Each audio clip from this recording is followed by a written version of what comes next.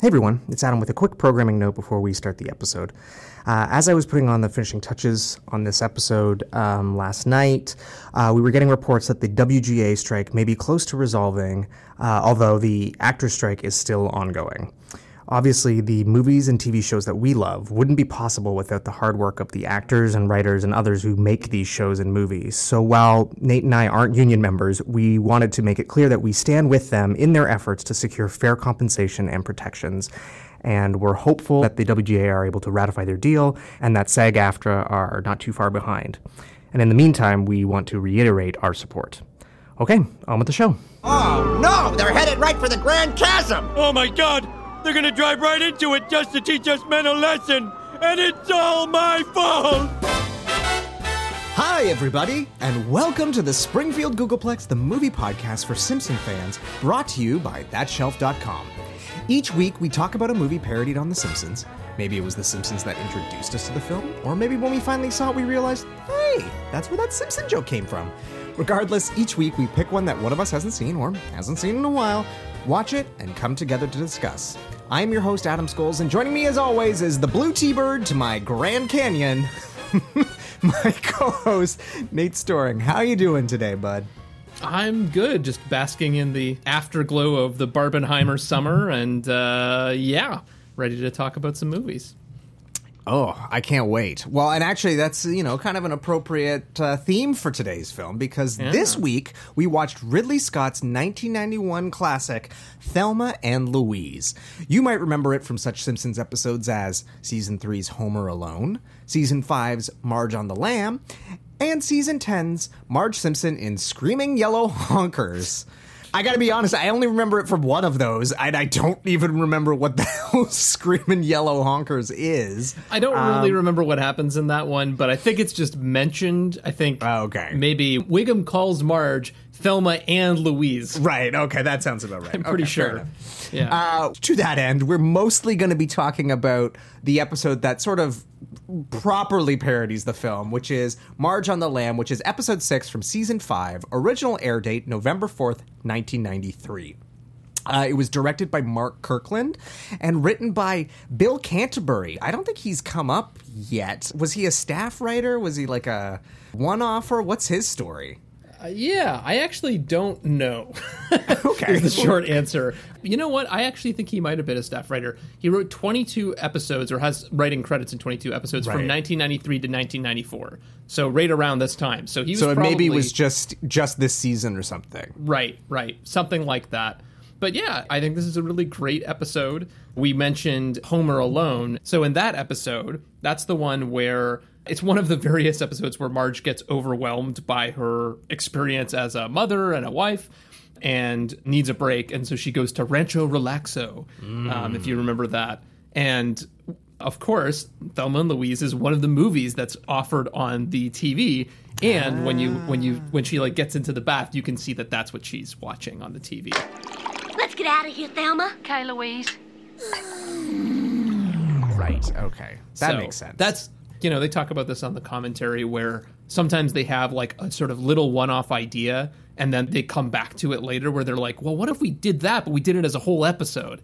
And I kind of wonder if this was one of those things where it's like, they were like, Marge would watch Thelma and Louise. And then they're like, well, what if we did a whole Thelma and Louise episode? And that's kind of what Marge on the Lam feels like. So this is the one where, she has this new friend who comes to the door, Ruth, who is like a neighbor, and she's divorced and kind of going through some stuff, and they go on a road trip together, basically.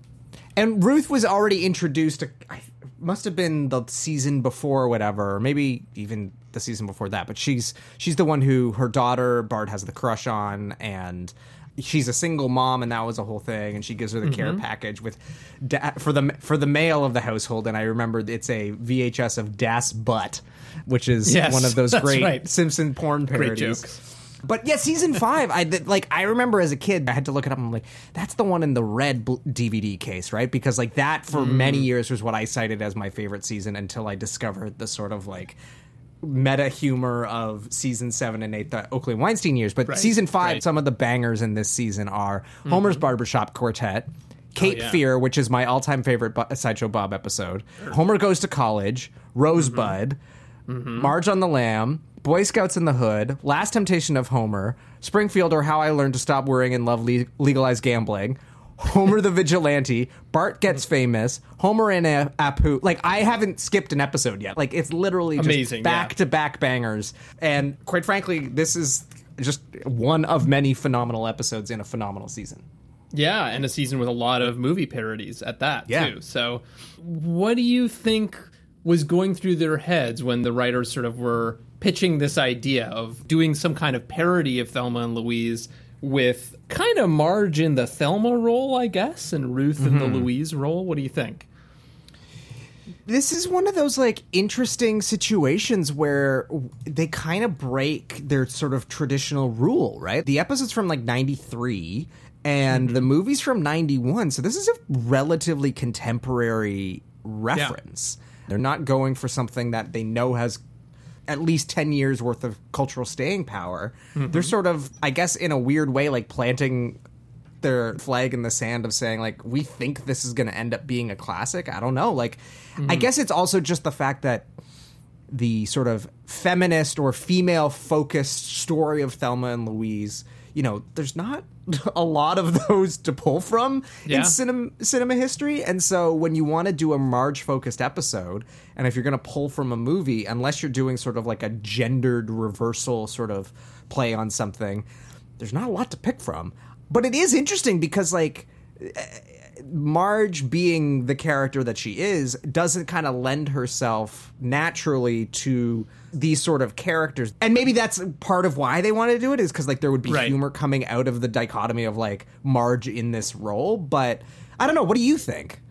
My initial thought, so the way that her relationship with Ruth gets sparked is that Homer and Marge agree to go to the ballet together, right? Right. But Homer can't make it because his arm gets stuck inside one vending machine and then in another vending machine, right? Yeah. And when the guys come over and try to help him, you know, get out, they're like, I don't know, we're going to have to saw your arm off. And then the one guy's they'll grow back, right? Yeah. But then one of the guys is like, Homer, are you holding on to the can? And he's like, your point being? And then, of course, when he lets go, he's able to get out. But the thing that I noticed this time rewatching it that I thought was very interesting is they repeat that line in the next scene where Marge is talking to Ruth. And Ruth is sort of talking about her relationship with Homer and, like, you know, how he's not really living up to his role as a husband. And she also says, your point being? And suddenly I was like, okay, so is Marge's marriage a metaphorical vending machine that she can't let go of? Right? I think, interesting. You know, I mean, you know, I think it's like it's played for comedy, right? But like when you actually think about what they're doing with the parallel thing there, I think what they're saying is like Marge is also caught in a vending machine and she can free herself if she just lets go. Right. Interesting, Nathan. This is deep analysis of The Simpsons. I know, you know, and I usually don't like to go too deep because I know the writers don't want you to go that deep. But I think that's actually intentional. That's not like, you know, some kind of philosophical musing. It's like it's in the script. They're creating two parallel things. Absolutely.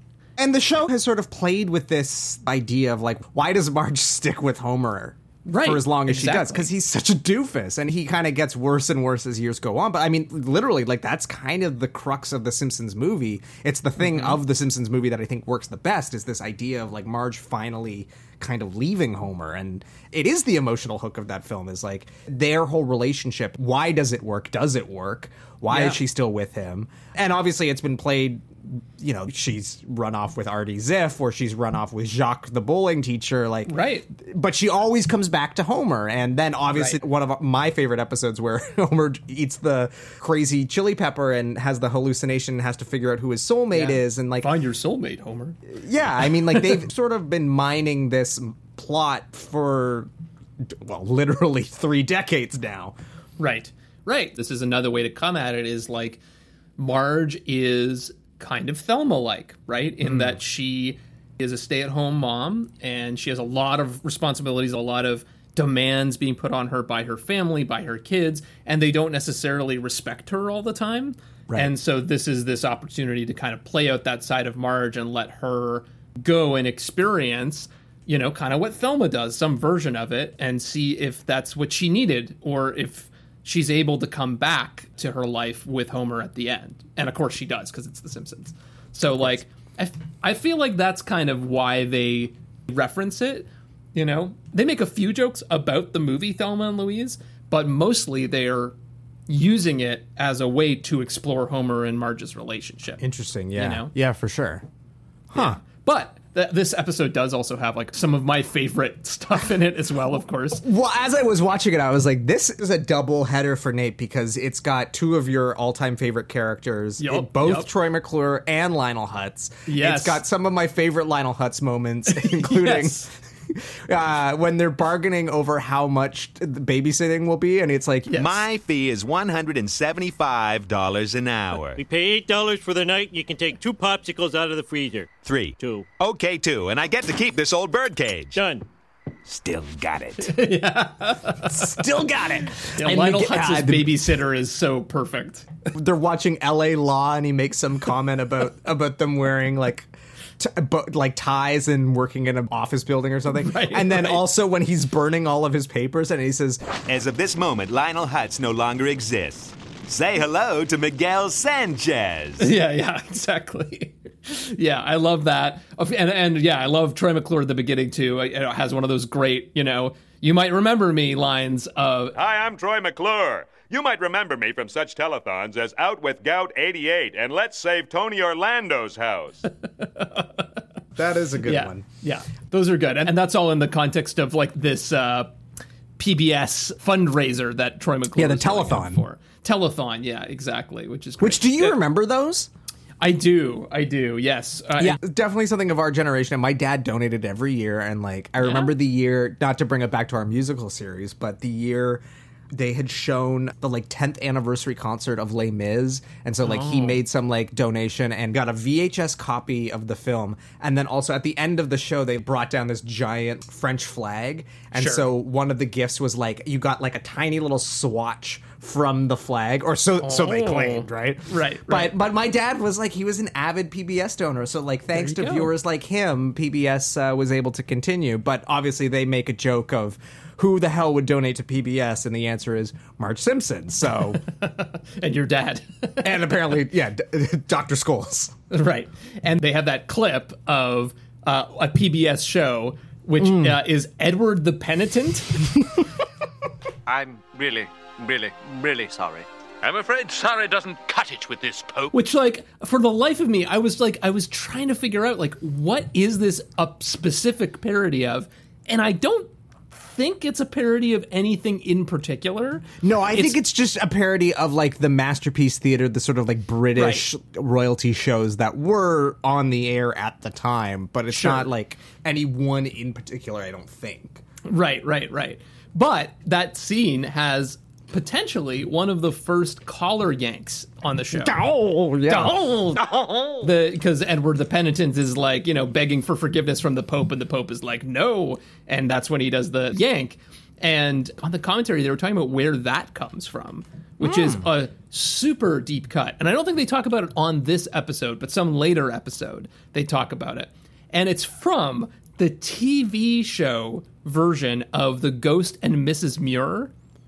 You say that like I would be familiar with the non-TV version? Like, There's a movie. There's a movie called The Ghost and Mrs. Muir, and then they made a TV show out of it. Okay. And the TV show only lasted for like a season and a half or something like that. So of course the Simpson writers were like, well, we can reference this totally obscure thing.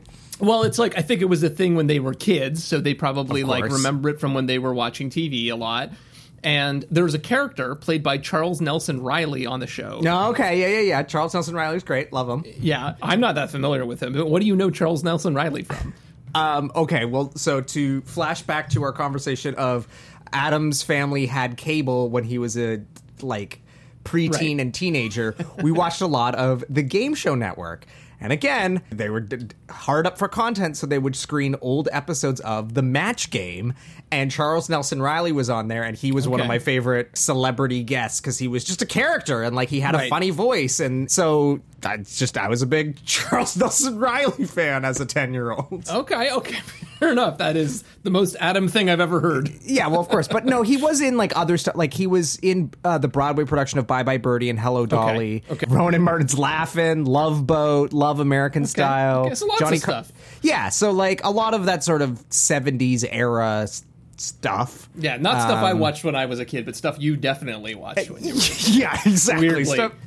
Yeah, well, I was a weird kid. Yeah, so. fair enough. I was just weird in a different way.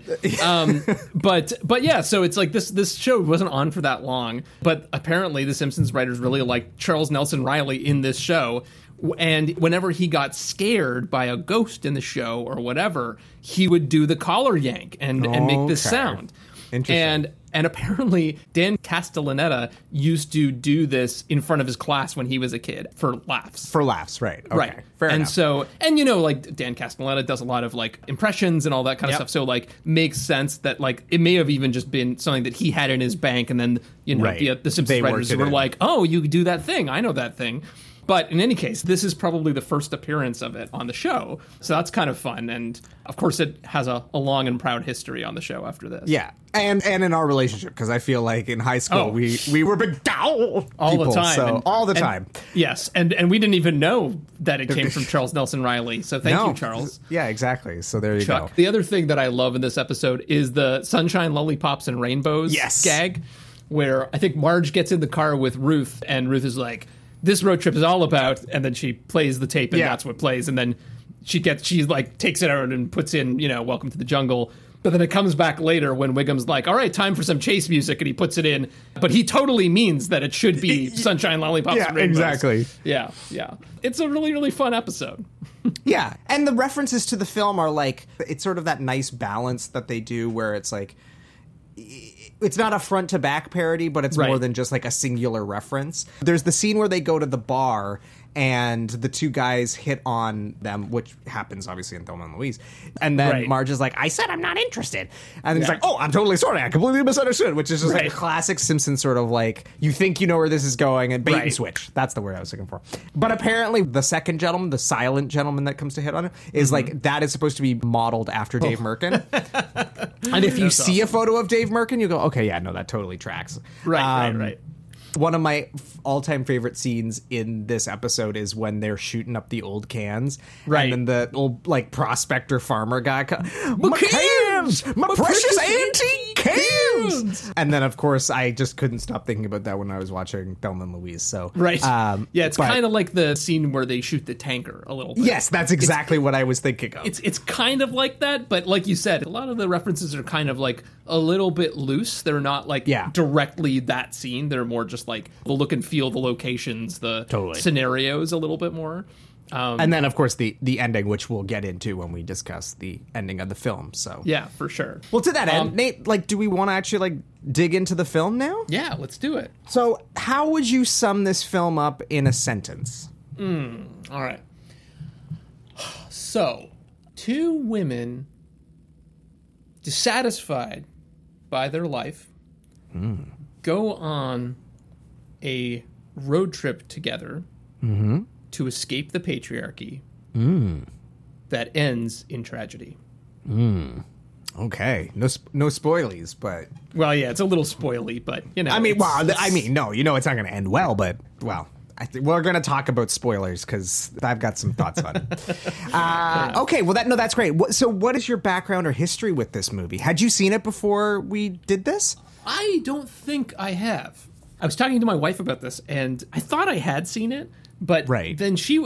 this is kind of ironic, but she was like, no, we were supposed to watch it, but then you had something to do, so we never watched it. And I was like, oh, shit. So we watched it together. We watched it together. Oh, that's nice. That's nice. Yeah, so I think this was my first time seeing it, but it is one of those movies that's like so around and in the zeitgeist that I really couldn't tell if I had seen it or not. Right. Like I was like, maybe I have seen it because I remember the look and feel of it, and the ending, of course, is everywhere, and all. It's funny of that. too because it's an MGM movie, and it's definitely one of the movies that, like, again, watching a lot of DVDs in my time, they would always start with sort of like that MGM home video, and they would show sort of like the greatest moments of MGM movies. Oh, yeah. And like so many scenes are in that from this. So like I too had never seen this movie before. It's been on my list for a while, but it's also one of those ones where, and I keep coming back to it, the American Film Institute top 100 films of all time, or possibly 100 thrills, or like, it's one of those specials I had seen. It had spoiled all of the like main scenes from this movie. And as a result, I basically was like, well, I know everything from this movie now, so I kind of never got around to it, but that's fair. I always kind of wanted to, because it was kind of like this blind spot in multiple elements, because like it's this like iconic sort of female focused film, and it's this iconic Ridley Scott movie I hadn't seen. So it was just like I was excited when we sort of like had an excuse to get into it, but then as I was watching it, I was like bummed by just how many of these like wonderful moments. I was like, no, I've seen this before. Oh, I've seen this before. Oh, I've seen this a lot before. Right.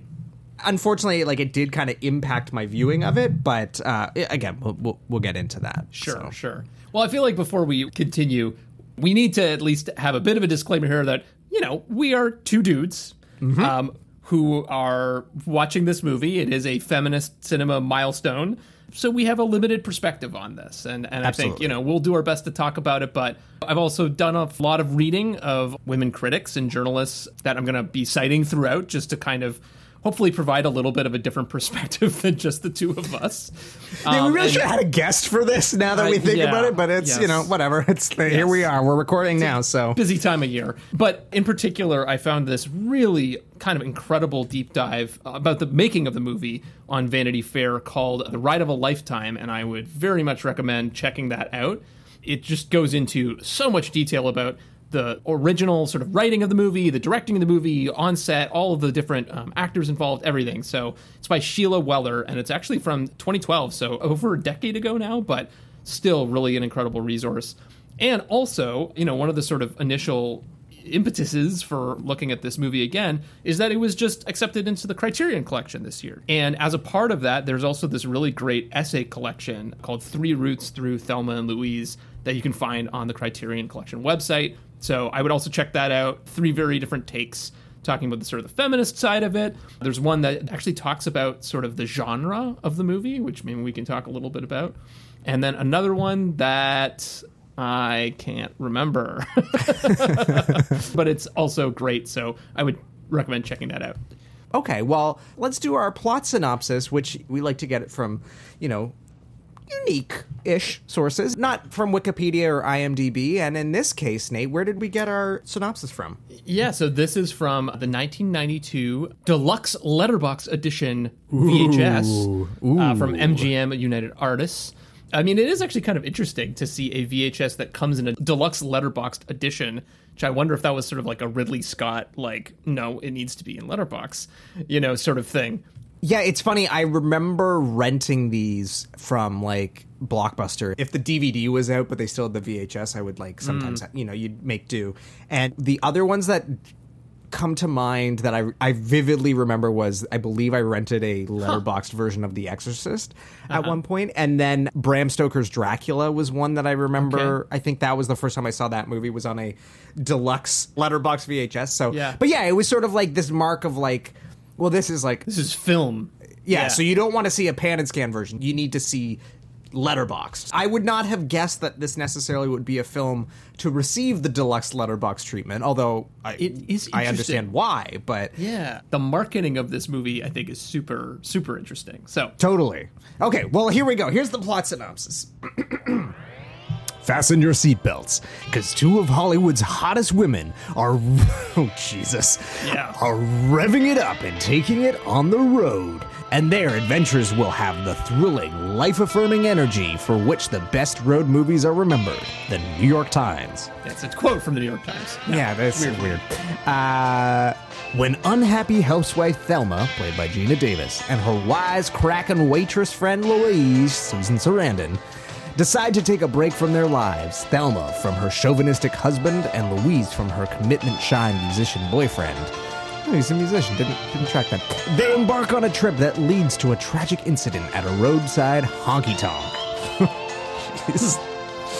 In an instant, their weekend getaway, in quotes, becomes just that as they flee across the American Southwest with the police a two-step behind. And the double entendres and puns in this. Yeah.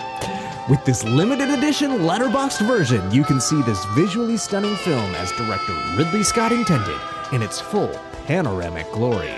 A landmark film filled with truth, courage, and honesty. Thelma and Louise is truly a triumph, variety, of movie-making history. It's a very weird description. Yeah. It's certainly flowery and riddled with puns, or whatever you want to call them. Yeah, I mean, I think this really speaks to the marketing aspect of this movie, which is really weird. Like, there's two things I really notice about this. Number one, they're trying to make it very upbeat and kind of like fun, because I think they were really worried that it was too like hard to watch or too scary for people or too much or too feminist or too whatever, too something. And so I feel like they're really trying to soften it and be like, this is going to be fun, I promise. And then the other thing is that, like, this is, I think, one of the only VHSs that we've read, at least, or that I really remember, where they have the reviews actually in the description. You know? Right. Yeah. Rather than like just a separate thing on the DVD box, like they're actually incorporating it into the description to kind of be like, look, the New York Times thinks it's good, Variety thinks it's good, right? In a way that feels a little desperate. Yeah. Well, but also too, like, the movie is kind of weird tonally. This is a weird comparison, but do you remember that show Weeds?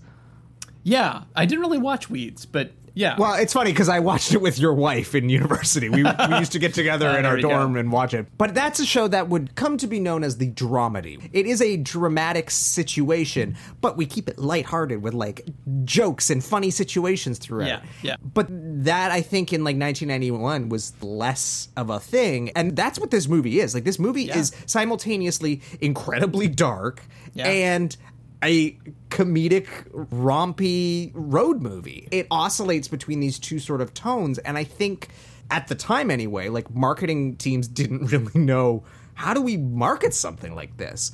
Because you can't market it as a straight comedy, because it's not, but you also can't market it as a straight drama, because it's not, and this would be before, like, even Fargo, which is one of the, like, sort of that first, like, dark comedy that really breaks through the mainstream. And I think Fargo's more of a comedy than this is, but, like, this is sort of one of those. That's interesting. That's an interesting question. You don't think so? I think it is. I think what I would say is I think that their comedy and their drama or thriller aspects are more integrated, whereas this is more back and forth, where it's like, there are scenes where it's like, no, this is a drama, and this is, like, serious and scary. And then there are scenes where it's like a straight up comedy. Fargo is much more dry and kind of like but Fargo's got all the accents and the like. This is literally just like spewing out of my brain as we talk. Like, I never thought about Fargo while I was watching this. It's not a bad comparison, though. It's not a bad comparison. Maybe I'm a genius, but Coen Brothers vibes a little bit. I mean, a little bit. Not quite as zany as the Coen Brothers, but there's that same balance of you know, comedy and thriller sort of aspects. Absolutely, yeah. So, okay, well, to that end, like, where the hell did this come from? Watching the opening titles, apart from Ridley Scott, I didn't recognize anybody involved with this. So, like, who is this writer and where did she come from? Yeah, so the writer is Callie Curry. This is her first screenwriting credit, but she'd been around in the business for a while. Okay. And she really kind of imagined this originally as an indie feature that she would do. She had a producer friend, and they were, like, sort of shopping it around, trying to figure out who could basically finance it so that they could do it themselves as, like, a small, cheap feature. And ultimately, they landed with Ridley Scott's production company, and that's kind of how it all came together. But, yeah, she based a lot of this on sort of personal experience, not, like... Okay. Like bits and pieces, you know, not the real She didn't accidentally murder her friend's assailant. No, but there are a lot of, like, interesting parallels. So, for example, the sort of relationship was apparently based partly on her relationship with this country singer, Pam Tillis, and herself, when they were both working at this well-known Nashville club, and Corey was working as a waitress, and Pam Tillis was working as a singer, sort of up-and-coming singer there. But, you know, at that point in time, like, neither of them were feeling so great about their situation, but they had this kind of like funny relationship, gallows humor sort of thing going on. And Tillis was a bit like Thelma, and Curry was a bit like Louise in terms of their personalities. Tillis was very sort of scatterbrained, but also really like funny and friendly and all of that sort of thing. And Curry was always a little bit more like jaded and a little bit more world weary and all of that kind of stuff. Wisecracking, as the back of the VHS says. Also, Curry apparently used to work on music videos for Motley Crue and Foreigner. Oh, okay. Which you can imagine what those music videos were like. I can only imagine what those sets were like. Yeah, exactly. It's like both the end product and the process of getting there are like the antithesis of this movie in a lot of ways, probably 100%. In terms of, you know, just being absolutely demeaning to women and probably a toxic environment in a bunch of ways. And on that set, she used to work there with the producer, and they would always say back and forth, well, you know, you get what you settle for. And that line sort of ends up being like one of the sort of the key themes in this movie that comes back again and again and again. This is all from that Vanity Fair article, by the way. Right. So just shout that out again. The other incident that happened to her that sort of inspired this was she was mugged 2 times right in succession. And one of them was actually coming out of, I think, an acting workshop or something like that with Larry David, of all people. Oh, my God. I can only imagine that. So there's that. But the other time, she was with a friend, and, you know, she was not making a lot of money at the time. And this guy's bugging her, stealing her purse, and she won't let go of the purse. And her friend is like, you need to let go of this purse. Like, you need to let him have it because, you know, this isn't going to end well. And so she gives it up. But afterward, upon reflection, she was sort of like, if I had a gun, I would have killed that guy. And that was sort of like one of the other elements that, of course, like comes into the story as well. Of like, just like that sort of fight or flight moment and the circumstances that could put you in the space to commit murder. So she actually went on after this to have a pretty robust career, both as a writer and a director. So other movies and things you may know her from, she wrote and directed Divine Secrets of the Ya-Ya Sisterhood. Oh, okay. Yeah. I haven't seen it, but I do remember when that came out. I have not seen it either, but, you know, I was like, oh, that movie, of course. Yeah. Right, okay, I remember when that came out. I feel like, you know, we were pretty young when that came out, and I think it was kind of targeting exactly the opposite demographic from where we were at that point in time. Absolutely, yeah. Young men versus, you know, maybe middle-aged women. She also is heavily involved with Nashville, the TV series. Oh, okay, yeah, with like Connie Britton and all those exactly. Those guys. Yeah. Exactly. So that has actually been on my watch list for a while. I think that I hear it's supposed to be really pretty good. Decent. Yeah. Yes. So yeah, lots of other credits after this, but this is really her breakout. So as I said, she ends up getting into Ridley Scott's production company. Right. With this movie, and he takes an interest eventually.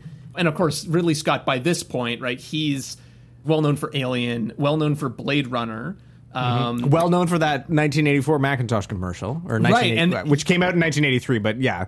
Exactly. Other than that, it's mostly like ads and music videos at this point. Yeah. Like that's still a lot of what he's doing. And the other thing that's interesting is like right before this, he had a bunch of kind of like flops. So Legend, I don't know if you've seen that. Yeah, like it's sitting on a hard drive of mine to watch because like I'm so curious about it because it is such this like legendary flop, but has like Tim Curry, Tom Cruise. Like it seems like it's kind of a cult classic, movie. I think now, but like was totally a pan at the time. He did Someone to Watch Over Me from 1987, which was just like, you know, box office disappointment, mixed reviews. I don't really know anything about that movie.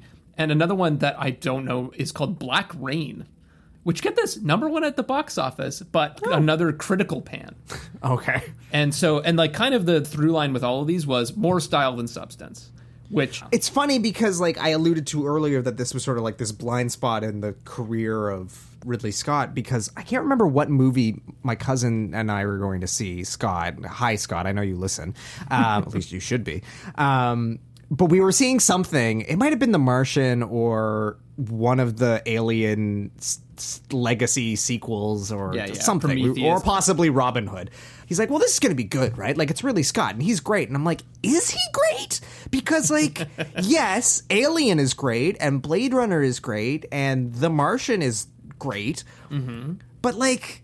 he's very hit or miss. And I literally pulled up his like IMDb and I just went through and I was like, not a good movie. Not a good movie. Actually a great movie. Not a good movie. Not a good movie. Really great movie. And he's just like, and granted, like, for those who don't know, like, he famously has this, like, art school background. He was a commercial and music video director.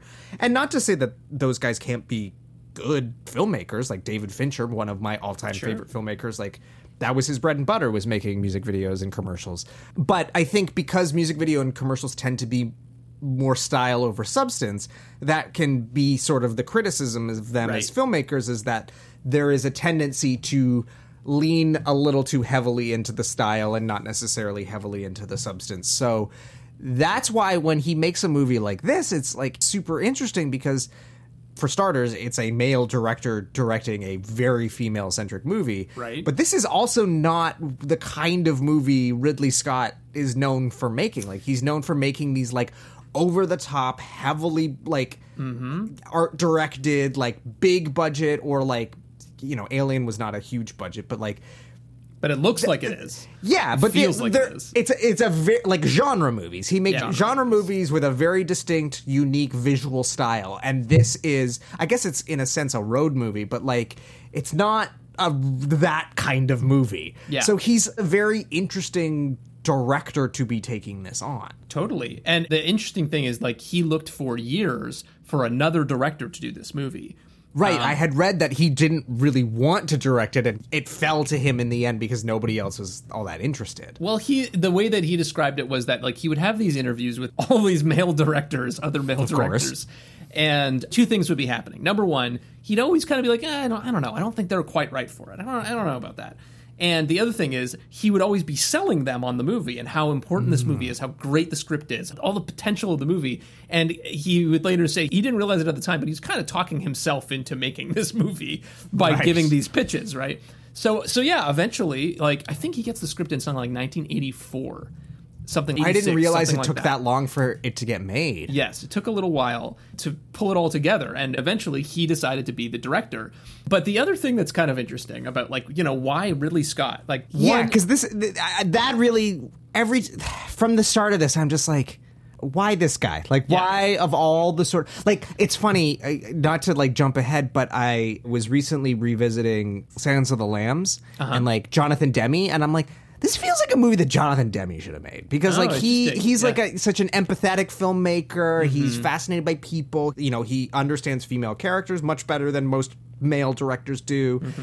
Like, whereas and granted, Alien very famously has one of the strongest female leads in cinematic history. Like, everybody loves Ripley, but the thing that nobody really talks about is that Ripley was never originally written to be a woman. Right. None of those characters were written to be any gender, and they just sort of like divvied it out as the film was being made. And then she goes on to become this iconic character, perhaps more because of Aliens and the subsequent sequels and what's done there. So it's like, yes, he has a good track record of strong female heroes. A strong female hero.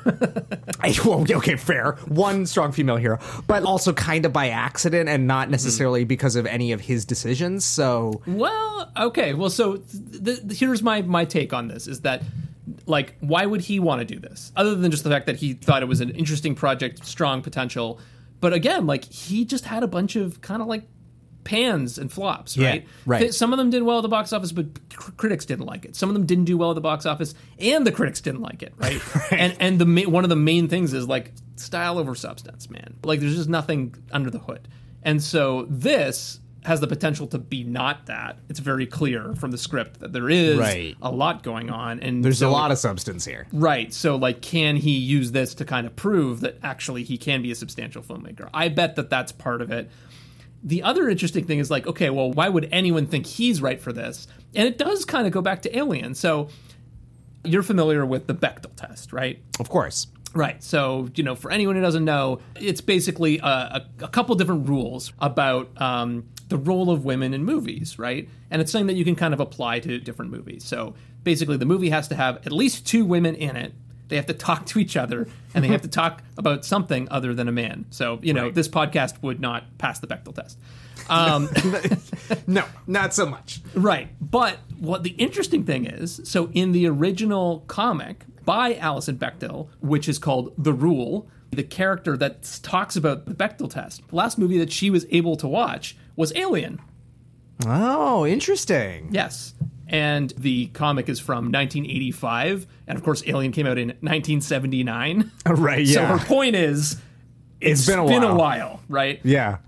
But even within that sort of world of, media is so sexist, there are just so few opportunities for women, so few female characters, so few female characters that talk to other female characters. It's just such a limited thing that movie still kind of holds a bit of a spot. And yes, I would agree that the original intent of the movie is definitely pretty gender blind, you could say, but also probably intended to be all men originally, right? But then they cast it differently than that. Mm-hmm. And my understanding from this article was that Scott did have to make the case for Sigourney Weaver in that role. Of Ridley. And so because he was able to use that leverage, that he had done this before successfully, to convince Ladd, the producer, that Davis and Sarandon were right for the roles. I mean, and this is the thing, because, to your point of, he's had a few flops or less successful films.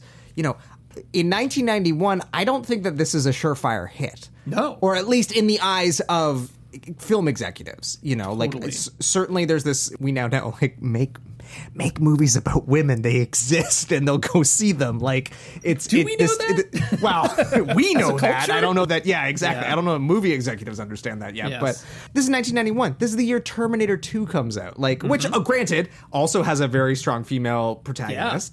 Yeah, for sure. But is certainly a movie much more tailored to young teenage the audience boys. is not necessarily women. Yeah. Or it's not And the intended audience, to be women. And the audience of that film is definitely not showing up to go see Thelma Louise. Yeah, probably not. So this is not Ridley being well, I got a surefire hit on my hand. Or maybe what I should be saying is that on paper, this is not a surefire hit, but I've read this script and I know that it actually is a surefire hit. And if I can cast this properly and shoot this competently, we will have a hit on our hands. Right. Yeah, I think it is absolutely... from the producer's standpoint, looks like a gamble on paper, for sure. This movie feels a lot less dated than I was expecting it to. Yeah. Yes. But as we've discussed many times on this podcast, looking back at some of these older films, it's hard to contextualize what the climate was that they were being released under. So what is the climate like? Is this the kind of film that is going to sort of be met with a great deal of trepidation and sort of resistance? Right. So this movie is coming out in what feminist writer Susan Faludi called the backlash period, right? Reagan and Bush coming into office and in America, and really this sort of rise of conservatism and the backlash against feminism. And to give a sense of sort of what movies are like right now, there's this great passage. Again, this is from the Criterion collection, essay collection that I was talking about. This is one called At the Wheel by Rebecca Traister. And she says, on big screens, working women were shoulder padded and chilly. They chose promotions over love. They took jobs that forced their poor husbands to parent or cook. When they did exhibit sexual desire, it was rapacious. They wanted love so badly they'd boil children's bunnies to get it. Yeah, I guess that's true, right? You've got Mr. Mom with my boy Michael Keaton. You've got Fatal Attraction with not my boy Michael Douglas. Yeah. But yeah, you're right. I guess that is sort of the climate or the era. The erotic thriller was very popular at this time. And then exactly. Which is a very conservative genre where you're sort of it's all about, the violation of gender roles and women's sexual desire being pathologized. They're the villains, all this kind of stuff, right? And so those are the movies that have just been coming out when this is released. Right. And then all of a sudden, this movie, as well as a bunch of other things happening around the same time, kind of changed the whole situation. So around the same time, you have Time magazine having a cover story about date rape, right? Oh, wow. And that term just suddenly being in the pop culture, and that the whole idea of consent, that's all suddenly in the zeitgeist. That happens in June 1991, so just before this. 3 weeks later, this movie's on the cover of Time magazine. Wow. Right? And with a big headline that says, "Why Thelma and Louise Strikes a Nerve." Which, the answer is 3 weeks prior, right? Among other things. There were definitely critics of this movie, but also it struck a nerve with women who were like, yes, this is what I have experienced, or this is what my friends have experienced, and like really recognizing something on the screen that spoke to them. October 1991, so just later the same year, you have the testimony of Anita Hill that Clarence Thomas, a Supreme Court nominee, had sexually harassed her. Yeah, right? great guy. I'm so glad he's still around. And then that really leads to this election in 1992, where you have 4 female senators elected, as well as Hillary Clinton coming to the Oval Office as First Lady. Right. And all of that leads to this sort of broad declaration that this is the year of the woman. Right. You have this sort of like really broad public discourse around women and their role in society, around rape, consent. This is all like happening in broader culture. So this movie is really like part of that whole explosion. Interesting. That's good to know, because I think that helps sort of set the mindset for where all of this is coming from. Although, as you said, like clearly it's actually taken like 10 years-ish for this movie to get made. But by the time it finally is being made, this is the culture in which it's being thrust upon. Right. Okay, well, let's tuck into some of the like highlights and lowlights of this movie. I mean, right from the get-go, it sort of sets a very interesting tone. You know, it's interesting how like the Letterboxd Deluxe Edition talks about the panoramic views of the film. And like, literally my first note in my notes is, holy shit, this movie looks incredible. Yeah, totally. I think that's probably the thing that's clearest about Ridley Scott. Not to give him all the credit, because obviously there's a DP on this as well who deserves a lot of credit. But, you know, his movies always do have a lot of visual flair, you know? Absolutely. And the way this movie starts, it's all about the landscape, the feel, the music, right? Weirdly, this movie opens in black and white, which I, was very surprised by. But you get this sort of landscape in black and white, and then the camera sort of pans over to a different area, and you get the score, you see more landscape, and then the color slowly fades in, and it's like a road with a mountain. One of the few trivia things that I did come across was that originally the movie didn't start this way. It was going to be one of those things of like main titles on end, I think is what the term is. Okay. It wasn't going to have like an opening credit sequence, but when Ridley heard Hans Zimmer's score, that sort of opening theme, he was like, well, we're doing an opening title sequence because we gotta, people need to hear this music.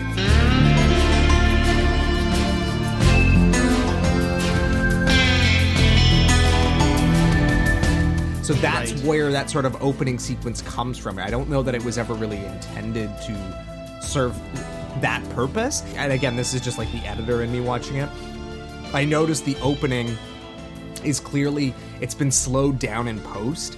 And it's before computer generated. You couldn't do like interpretation of frames, so it's actually like there's like a stutteriness because they're literally just duplicating the same frame over and over again to kind of get you that slow motion. But he needed to do something in order to like slow everything down in order to hear this epic score that Zimmer has composed. Right. It's almost like an overture in the way it feels. But yeah, that makes sense because it is just very straightforward, very visual. It's all about the landscape. It's thematic because you do have that road, as part of the landscape. Yep. I feel like that's the big thing. But it's an interesting way to open a movie that is so much about the characters. Well, I want to talk a little bit about the cinematographer quickly, just while we're on that subject. So his name is Adrian Biddle. And are you familiar with his work? Well, you are familiar with his work, whether or not you know it, because do you want to know what his first credit as cinematographer was? And this is actually kind of interesting considering who directed this. Sure. What is it? It's Aliens, the sequel to Alien. So not Ridley Scott's movie, but the James Cameron sequel, which I famously don't really like that movie. But that's it's a good movie. Okay, Different. Yeah, it's just very different, and that's why it's not my cup of tea. But other titles include Judge Dredd, the Sylvester The old Stallone. Judge Dredd, Yeah. The yeah. Stallone movie. Yeah. The World Is Not Enough, the James Bond movie, which is actually the first James Bond movie I saw in theaters as a 10-ish year old. It's also very bad. Don't watch it. The Mummy with Brendan Fraser. Great movie. V for Vendetta. Okay. Very stylized sort of look. And most importantly, 5 stars, no notes, perfect movie, The Princess Bride. Oh, interesting. So, a wide variety of sort of things. yes, here. I was going to say, quite the range. They're all very kind of different from each other. All genre, for sure. Which, makes sense how you end up with our friend Ridley Scott. The other interesting thing that I noted is that a lot of the folks involved on the production side of this are British. Oh. Right? Got Ridley Scott. You Right. have Adrian Biddle is British. Yep. The editor's British. The production designer's British. So it's really interesting to think about them making this very deeply American movie as Brits. Yeah, totally. And I think, there is a certain double-edged sword where, like, as an outsider, speaking as someone who's a Canadian who moved to the United States, as an outsider, on one hand, you can make a lot of assumptions or mistakes that you don't get because you don't live there, you don't understand the nuance, but also you can see things with fresh eyes as well. And Totally. so, like, this movie really feels like the latter, where I feel like they are really bringing fresh eyes to the American landscape to the point where, like, apparently when they were scouting for this movie, they did a lot of legwork to, like, see the different places. They kind of knew roughly the geography of where the road trip was going to take place. They're going through all these different states. And after a while, Ridley Scott was like, this all looks like the exact same. Why the hell are we doing this? Well, I'll just shoot it in California near Los Angeles.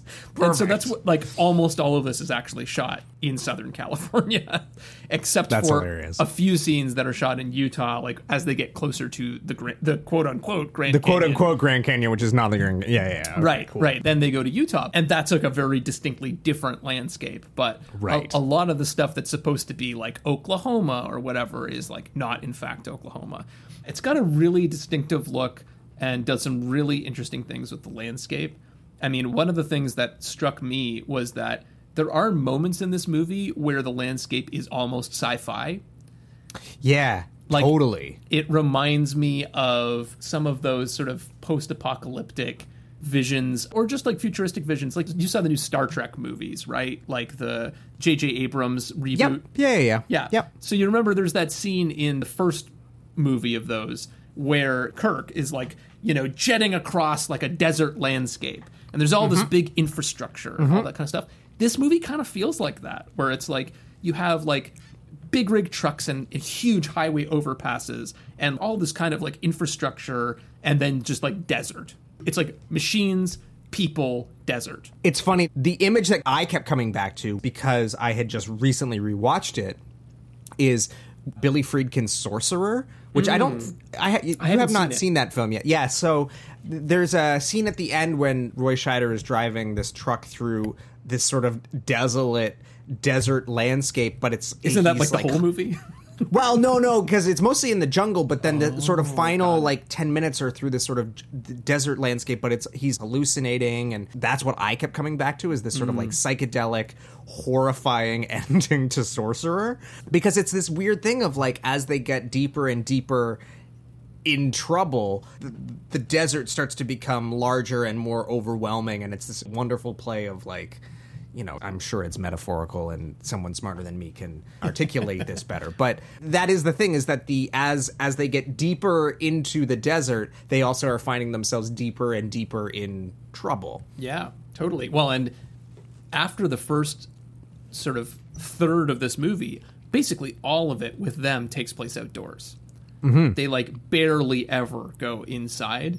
And again, in one of those Criterion Collection essays, they were talking about the fact that like the indoors becomes a place of danger in this movie, where it's like whenever they're inside, well, they're like robbing a convenience store or, or like the bar scene, right? Where there's this assault. It's like the interior is actually the scary place and the outdoors is free. But totally, the landscape kind of gets more dramatic, I guess, as the movie goes on too. Well, we've sort of like, we've referenced them a bunch. Let's talk about the titular Thelma and Louise. Like, at the end of the day, this really is a two-hander. I mean, there are other characters in and around them, but this entire movie rests on the backs of these two characters and the two actors playing them. So let's kind of dig into them because, you know, I think, spoiler alert, they're fucking great. Like, they're so good. Absolutely. And I think a huge reason why this film is so successful, yes, it's gorgeous. Yes, it's got a great score and all that. But it's the performances that Susan Sarandon and Gina Davis give. 100%. I mean, like, right after this sort of opening shot and the score and all of that, you basically get the character introductions for those two characters, right? First you see Louise, Susan Sarandon, and she's like a waitress, and she gives Thelma a call, right, while she's at work. And you get this kind of like back and forth between the two of them, and you immediately get like a sense of they're two different characters and their relationship. Yeah, exactly. With each other, exactly. They're kind of an odd couple a little bit. Yep, totally. Where you have, you know, Louise is a little bit more like gruff, surly, headstrong, and also very like in control, I guess. Yes. Whereas Thelma is like scattered all over the place. Like in the early scene, you see her as kind of a doormat with her husband, who's an asshole. Yep. You know? Yes. And so like they're just these very polar opposites. Like one of the best things that the script does, I'm assuming, is you immediately find out they're going on a road trip together. They're supposedly going to go fishing. And they agree to pack and meet. And I think Louise says, you know, okay, just pack everything, basically. And so you get to see how those two characters interpret those instructions. Packing everything, yeah. And they're completely different, right? Like, Louise is like, you know, she's putting everything in baggies. It's like all super organized. And she's packing super light. Whereas Thelma's like throwing everything in, like all this weird. Yeah, she literally has like 3 stuff. suitcases for a weekend. Right. Right. She's got so much stuff. She like brings like a giant like net for fishing and just like she's kind of all over the place a little bit. And I just love the way they immediately set up these two characters. I want to talk about the actors themselves a little bit, though, because were you familiar with them before from their other work outside of this? Yeah, so it's kind of weird what I was familiar with. So I would say I was more familiar with Gina Davis. Yeah. Originally? I mean, I would say I'm more familiar with the work of Gina Davis and more familiar of Susan Sarandon as just a person in Hollywood. Sure, that makes sense. Yeah. And like I think probably I saw Gina Davis first. Probably the first thing I saw her in was Beetlejuice, but I don't know if I necessarily clocked her in that as like because but the movie I remember her the most from is A League of Their Own. Exactly. I was going to say, like, which is an amazing movie. When you think of Gina Davis, you think of A League of Their Own. I mean, yes, Beetlejuice, but like, that's her. It's an amazing role. Iconic performance outside of this, I guess. And she's so good in that movie. That's such a great movie. It is a great movie. But I think because of that movie, because that movie's a period piece, I think I always thought that Gina Davis was older than she was.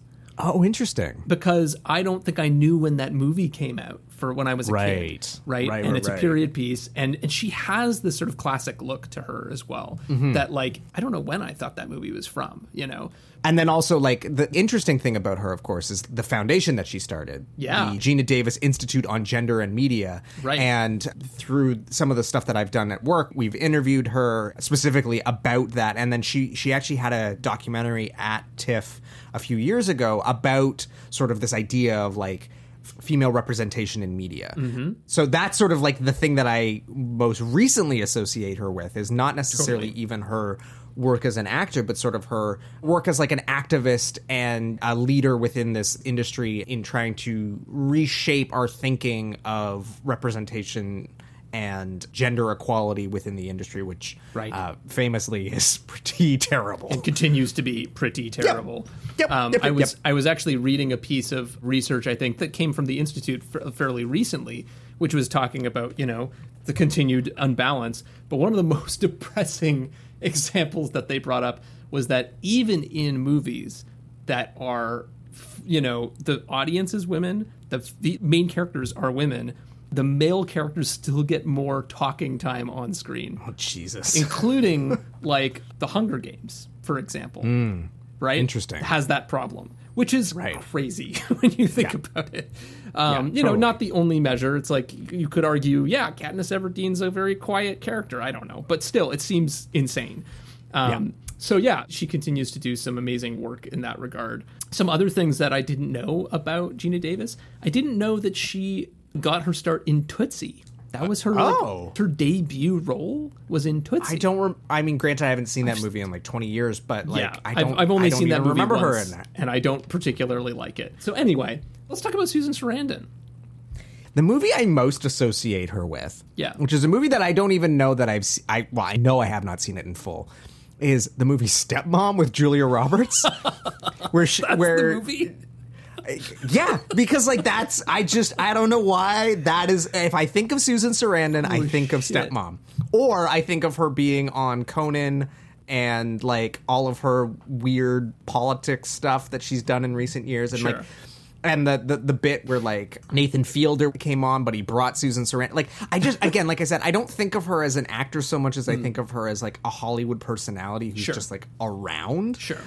But when I do think of her as an actor for whatever reason, it's in Stepmom with Julia Roberts, because, like, that was a movie that my mom and my aunt rented one March break when we went to stay at my aunt's house, and they cried. And I was like, why are you guys crying? I don't understand. I mean, I do now. I understand why. But, like, obviously, like, I've seen her in other things.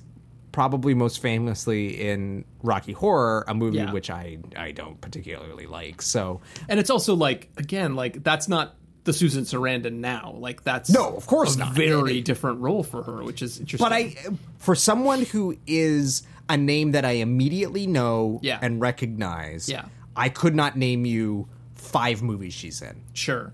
Like, gun to my head, I would say, like, Thelma and Louise. I don't know that I would even necessarily remember Rocky Horror. I would say Stepmom. And then that I would freeze. Like, I could not name you 2 more movies. That's a very different experience. This is very interesting. Okay, so what do you know her from? So I think the first movie I saw Susan Sarandon in was Bull Durham. That's the baseball movie? The baseball movie, yeah. Okay. And she's like a main character in that. Like, it's a pretty meaty role. It's a good role, I think. But she's kind of a ballbuster in that movie. It's great. And then the other movie that I really associate her with, which is maybe not surprising, is Dead Man Walking. Oh, yeah, you love that movie. Yeah. So do your parents. Yes. So both. I really like that movie, but my parents really, really like that movie. And we, like, owned the soundtrack to that movie. Because it's Cat Stevens, I think, maybe. I was going to say, I remember one time I came over to your house, and your dad and your mom were sitting in your living room listening to the soundtrack of Dead Man Walking. I was like, the f*** is, what is going on here? They love it. They love it. Yeah, there you go. I think I probably knew the soundtrack to that movie before I saw the movie. Of course, yeah. And then eventually saw the movie and was like, oh, that's a really good movie. And she's amazing in that movie. It's Sean Penn is the titular dead man? I think so. I've only seen it. I've never seen it, so because it's shocker. It's kind of a heavy movie. So I don't remember it super well, but I do remember liking it a lot, and I remember her being really incredible. Yes, it's Sean Penn. Sean Penn, Susan Sarandon, directed by Tim Robbins. Go figure. Oh yeah. Okay. Well, and then this is the other crazy thing. So Sarandon or Sarandon, I don't actually know how it's pronounced, but I've always pronounced it Sarandon. Yeah. But I believe that her ex-husband, who Sarandon comes from, is Chris Sarandon. Do you know who he is? No. Okay, well, he's the evil prince in The Princess Bride. Taking it back to that. That's Chris Sarandon. Okay. And he also plays Al Pacino's lover in Dog Day Afternoon. Oh, okay. And I think he won an Oscar for that performance, at least nominated. Yeah. And he's only in the movie for like 50. But that's her ex-husband. Who she got her name. But then even though they got divorced very early on, she kept the last name Sarandon. So I know these things about Susan Sarandon. Just don't know any movies that she's been in, apparently. Apparently. All this to say, they're both excellent. Totally. They're amazing. And this was interesting in doing research for this, that like there were a bunch of alternative castings for these two characters. And I was curious if any of these resonated with you for like who an alternative pairing could have been. So when Curry was writing the script, apparently she was imagining the roles for Holly Hunter and Frances McDormand.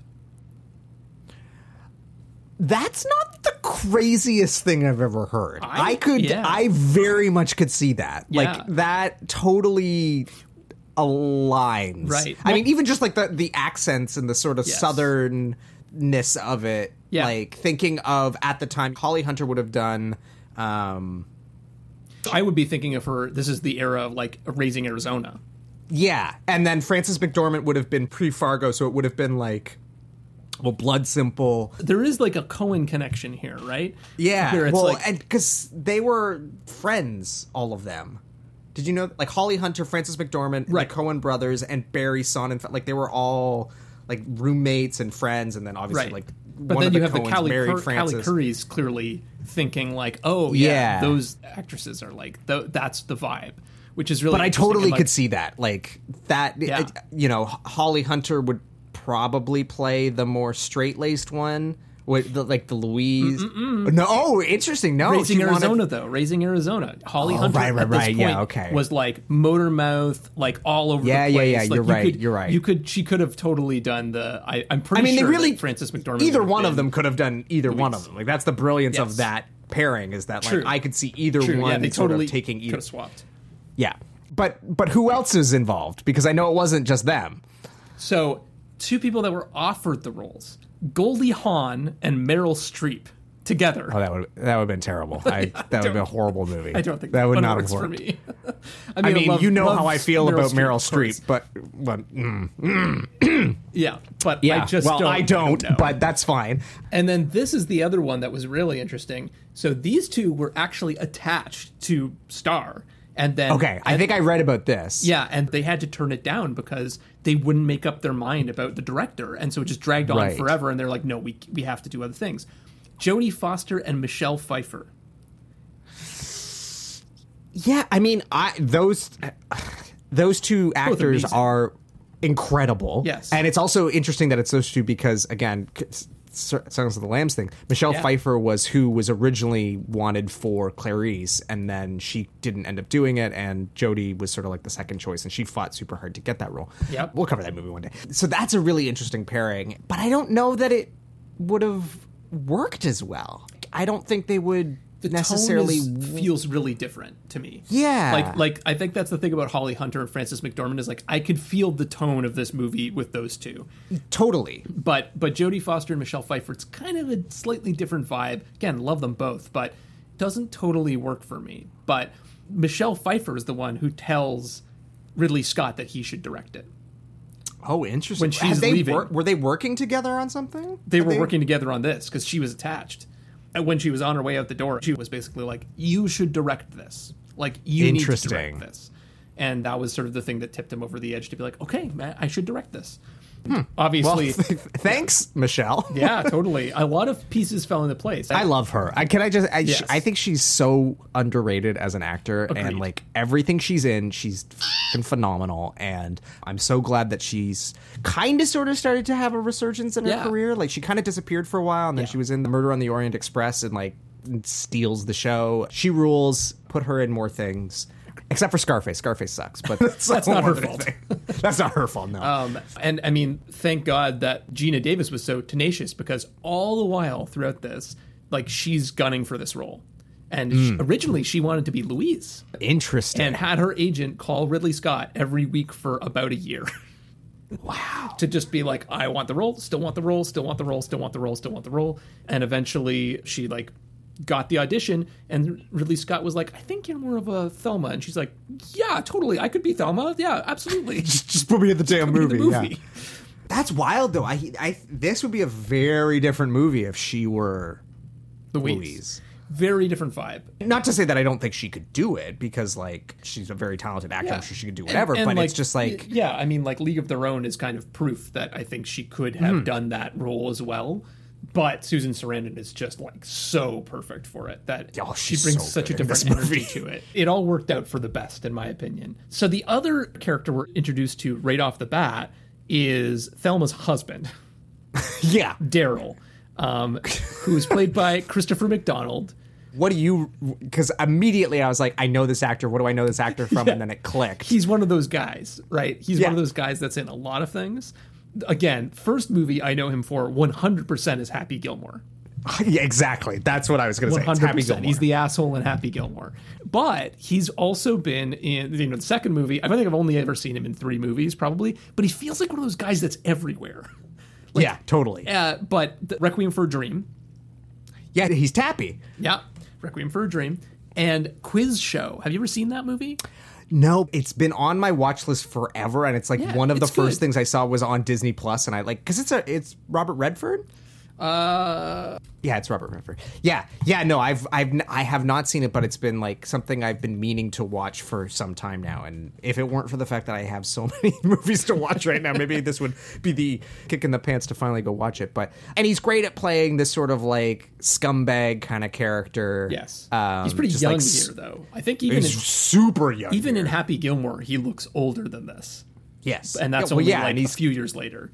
But he plays sort of like just douchebag kind of asshole, like he's the perfect sort of like asshole husband character. Yes, there's a great line from the script that I thought summed this up so perfectly. Curry writes about this character, polyester was made for this man. Totally. I thought that was just like it's funny. Perfect encapsulation. This is like one of those things that Ridley Scott is just so good at, like the little details. For me, the thing that sort of like perfectly encapsulates this kind of guy from this era is the gold wristwatch that's like a little bit loose. Ooh, good detail. Yes. Do you know what I'm talking about though? Like he has that, and it's just like where it's kind of like moving around a lot. And I love the scene where he's trying to get into his car and he slips and he falls. Yes. And he starts shouting at, I want this done by 3:00 and like all this stuff. Like that was a mistake on set. He slipped and fell and continued. Oh, no way. Continued the take. Yes. And what a professional. Yeah, totally. And sort of played it off like, the yard workers must have been hired by his wife, so he's going to yell at them, all of that. Yeah. But yeah, you're going to hire these people to like do all of your yard work for you and then yell at them about like being done by a certain time, which is basically how he treats Thelma too. No, he's the perfect character that you sort of love to hate because for the rest of the movie to work, he has to be awful. But like, it's funny because he's not like, he is comical, but I don't want to say he's like comically evil to the point where it's unbelievable. He's a little cartoonish, but I think it works for me. Yeah, he's bumbling almost, but he's a bit of a buffoon. But he's believably buffoonish. Yeah, like, right. We all know this guy. Right. Like, we have a friend, or like maybe it's like a family friend where we know this husband. Yes. We know the guy that is this husband. Yes. And we hope to God that we aren't that husband to some, one of our friends isn't thinking that we're like this guy. And that's what I think is so incredible about his performance is that it, like, again, it rides that perfectly. It's that razor's edge of like, this could be a totally unbelievable character or a totally mustache twirling evil character, but he manages to just sort of balance it enough that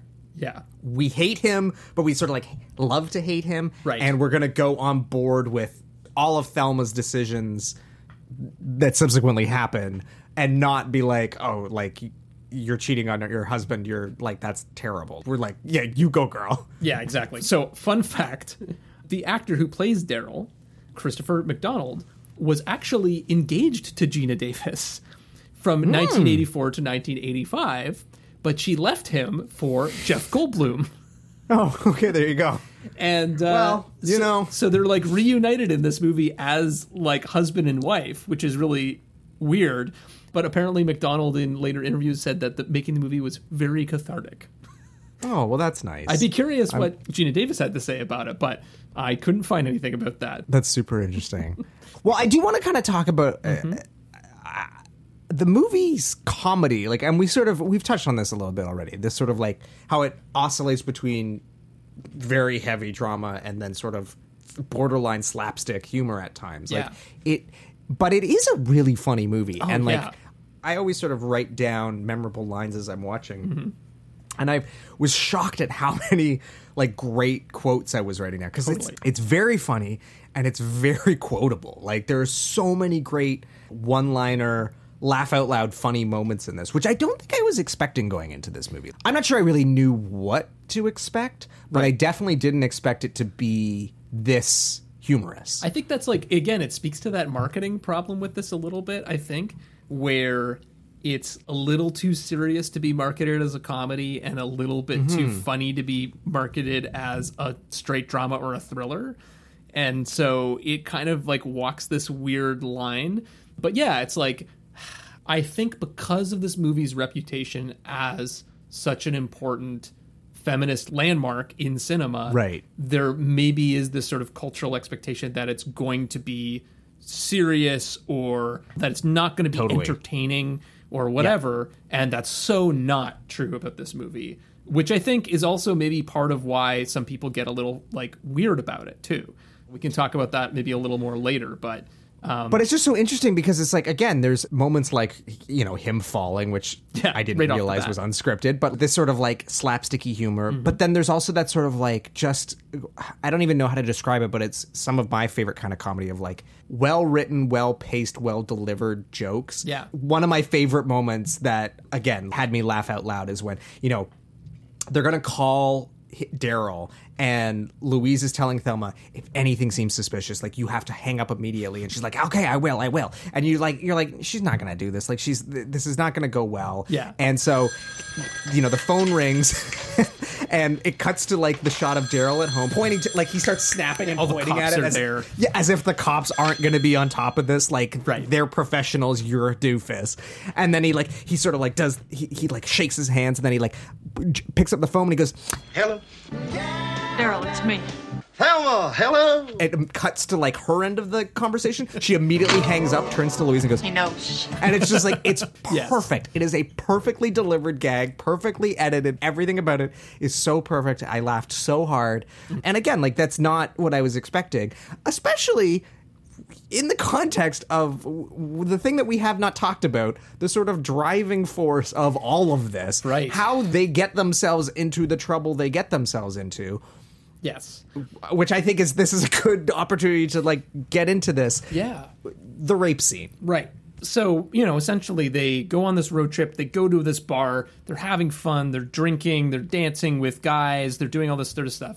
And this guy, Harlan, comes up and starts hitting on Thelma, and immediately Louise is sort of like has her hackles up, where she's sort of like telling him to kind of fuck off, and Thelma's kind of like, oh, but you know, he's kind of cute. You said we're gonna have fun this weekend, so let's have fun, right? So she's kind of like allowing it to go forward, and she dances with him, and everything's kind of okay. But then she's very, very drunk, and he sort of tells her to like go out into the parking lot, and then he basically tries to rape her, and they end up, you know, physically fighting.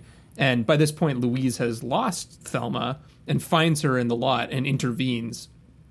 And it should be stated that this moment is obviously not played for comedy. Not at all. And not an ounce it of is, comedy. I would say it's not graphic.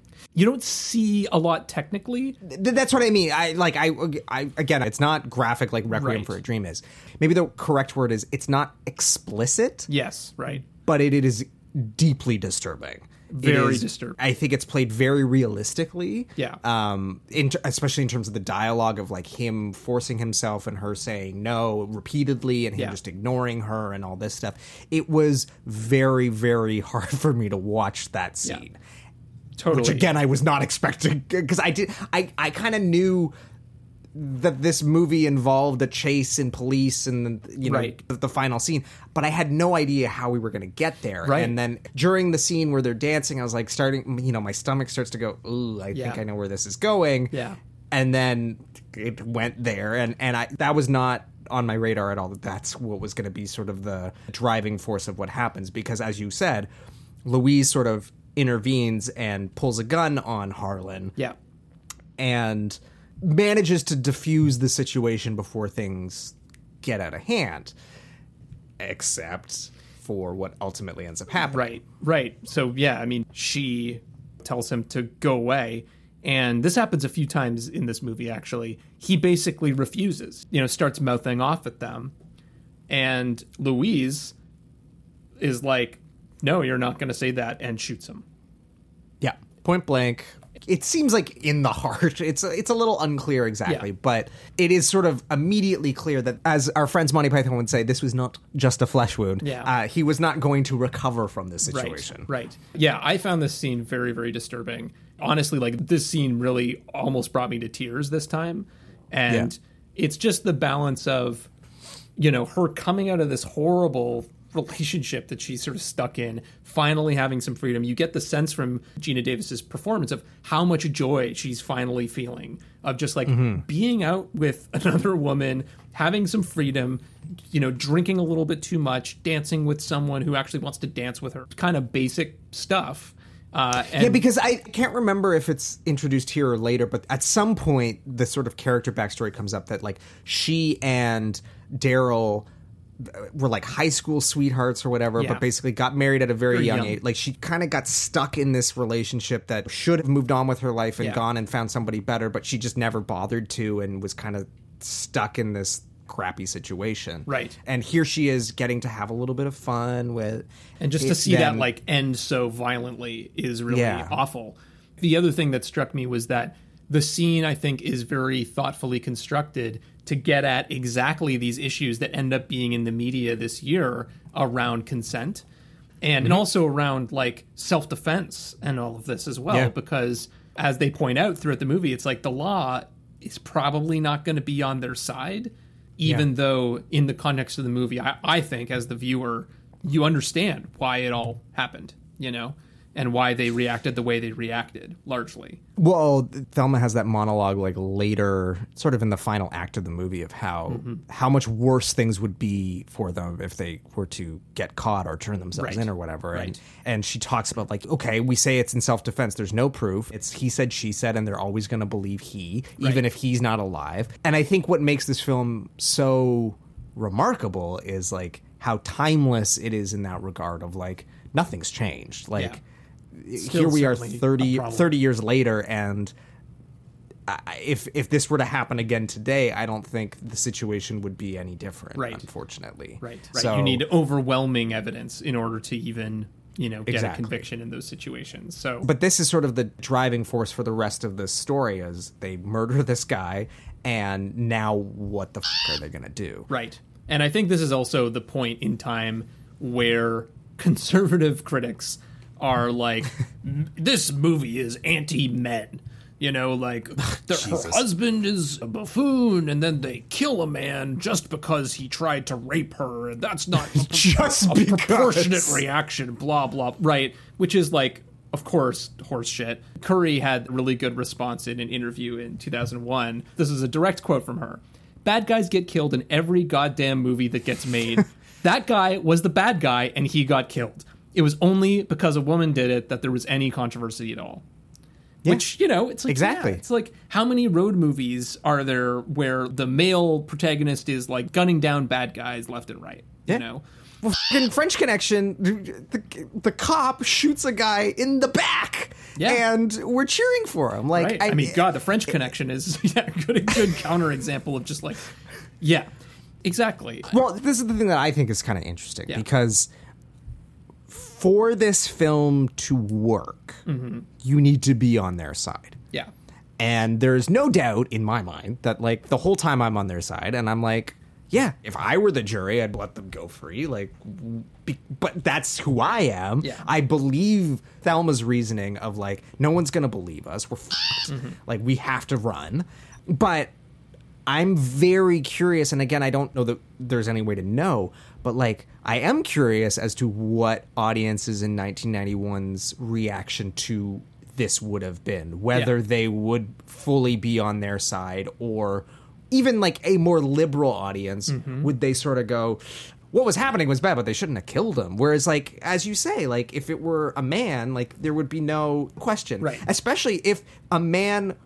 If literally nothing in that situation was changed except, let's say, Lewis comes upon his female friend being an attempted rape on his female friend, diffuses the situation, and then after he's diffused the situation, the guy talks back, and in anger, he shoots them. Right. Audience would fucking cheer. Exactly. And I don't know that audiences in 1991 would have cheered if it for were Clint a female Eastwood, doing that. Or if it were... Yeah, exactly. Exactly. It would just be kind of like, that's the way these movies work, But and I think what's so interesting, too, is even though I did not cheer, but I think my immediate reaction was, oh, shit. Yeah. They are Yes. And again, the acting in this scene is incredible. Oh, it's so good. It's so good. And Susan Sarandon plays it. It's very chilly. It's very like stone cold, but you also can see that there's more there behind what's happening that like is not just from this scene, which of course is referenced throughout the movie. Yeah, of, like, the whole past Texas experience. thing. Yeah, they avoid Texas on their escape to Mexico, which is hard to do. Yeah, one of my favorite, again, talking about funny lines, is one of the great lines is we're running for our lives, can't you make an exception? Right. But yeah, it's never explicitly said, but she had some previous experience in Texas that is clearly motivating her reaction in this scene. Yeah. And then also is the reason why they take the long way around to avoid Texas to get to Mexico. At one point, Thelma sort of guesses that she had been raped in Texas. But Louise, again, one of the interesting things about the script, Louise does not open up. She shuts it down and says, I said I don't want to talk about it, basically. Yeah, we're not going to talk about this. We're not talking about this. So that's like this whole subtext to this scene and then the rest of the film as well, is what is Louise's experience exactly? Which, again, I don't know, but I feel like that's because it's a female writing this. If a male had written this script, I think they would have gotten into the backstory because they would want to have to like unpack this and like explain the trauma and all. Whereas like, and it's unfortunately such a trope to have sexual assault be the motivation for a revenge story. That, like, to your point, I think a lot of male screenwriters use that trope in a really clumsy way that it doesn't feel true to life, feels lazy, feels unsympathetic, I guess, to people who actually have experienced that. And I do think that this script, the fact that Louise can't open up about it and can't talk about it, and it is subtext, is unfortunately truer to life and still feels relevant today.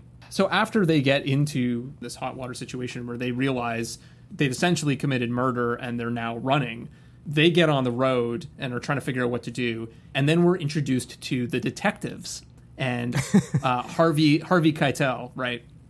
Harvey Keitel and Stephen Tobolowsky. Yes. And they're sort of investigating the scene and talking to the waitress that was serving them at the bar and all that kind of stuff.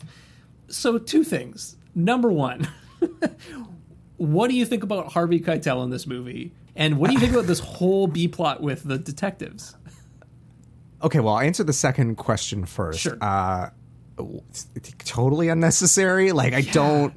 Like, I get the idea that they need something to give Thelma and Louise's narrative, like, a little bit of breathing room and to, like, space out the beats of their story. And sort of like a sense of danger, maybe a little bit. Yeah, but, like, it doesn't really do anything for me. Because it's like... It's not a real investigation, because that's not really what this movie is about. And also, we know who did it, so we don't care. Right. And... Keitel's the sort of more sympathetic cop that keeps sort of saying, like, you know, you guys are just wanted for questioning. Like, right. And there's also the implication at the end of the film of, like, he knows that they did it, but, like, he's on their side, and they were probably justified. And Stephen Tobolowsky, of all people, is sort of being like, stop being such a softie. Like, these women have killed people in cold blood and armed robbery and all this stuff. So, yeah, I kind of am in two minds, because it's like, from a filmmaking standpoint and a story standpoint, I understand the need for there to be something to break this narrative up. Yeah. But I don't know that this worked for me or felt overly necessary. Yeah. And just the Keitel stuff, just like his character motivations and all this stuff feels kind of like I don't think he's particularly great in this movie, to be honest. No disrespect to Mr. Keitel, because he could beat the shit out of me. I don't particularly like him as an actor, so that also doesn't help. Yes, but I think there is something about his tone that Tarantino taps into in Reservoir Dogs and Pulp Fiction that kind of works for me.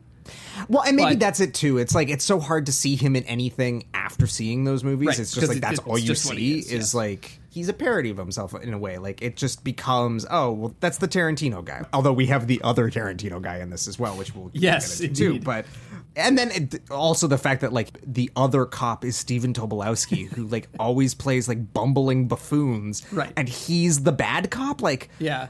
That's a very interesting casting choice that I do not understand. I think it kind of makes sense for me because of what it's sort of trying to say about men at large. Okay, a little bit is like, you know, he's the ultimate authority, but he's someone who doesn't usually play that role. Physically, he's not the type you'd expect to be the sort of like the bad cop. Well, it's funny because one of my notes was like, is Harvey Keitel really short? Because, like, there's so many scenes where he's like the shortest person in the scene, and I'm like, interesting. Is he like Tom Cruise short or something? But like, maybe it was a leading question, but I definitely agree that I feel like this is the weakest part of the movie, is just whenever we're like following Harvey Keitel. There are literally like 5-second scenes in this movie that it's just like you cut back to him and he's looking at a computer screen. And then it cuts back to Thelma Louise, and it's like, why? Like, it does feel a little bit like you said, they're just using it as a way to space out the story to indicate the passage of time, like just basic stuff like that. Or I could also sort of see it being like a studio note of like, we need to insert more men into this story, so let's add a procedural element and make him a sympathetic male character so that we don't upset our male audience or something. I don't know. Like, it's possible because, like, I don't particularly like his arc as a character in this either. Yeah. Of being kind of like, he's a genuinely good cop who's trying to get to the bottom of the case, and he really sympathizes with them, but you don't really understand why. It doesn't feel super believable to me. I mean, and he cracks the case pretty quickly, but like, it feels very contrived and unnecessary. Yes. But although it does give us like a few pretty like funny scenes, which we could talk a little bit more about. I feel like they're actually the more Simpsons-y scenes are the scenes with the cops. Absolutely, yeah. But no, it doesn't really do a lot for me. Well, but there's two other men that I do want to talk about. Yes, for sure. For sure. Which we've sort of like alluded to. So obviously we've got Louise's boyfriend, Jimmy, who's played by other Tarantino favorite, Michael Madsen, who, look, I'm just going to say it. Whenever I see him, the only thing I can think of is that scene from Reservoir Dogs where he was dancing around, cutting off a guy's ear to Stuck in the Middle with You. Yes. Stuck in the middle with you. Totally. I also think of him from the Kill Bill movies as well. Oh, yeah, I guess... He's got a big role in those movies. Yes. Yeah. Especially I don't like those movies, but yeah. Okay. But fair enough. Tarantino. He's a kind of a Tarantino guy now because of that. I feel like, but it's weird. I forget how many movies he's been in. He was in The Natural, a movie that I've talked about, I think, on this podcast. That another baseball don't like. movie. Yeah. Yeah. It's I think it's a bad movie, even though it's probably an unpopular opinion. He's in Free Willy.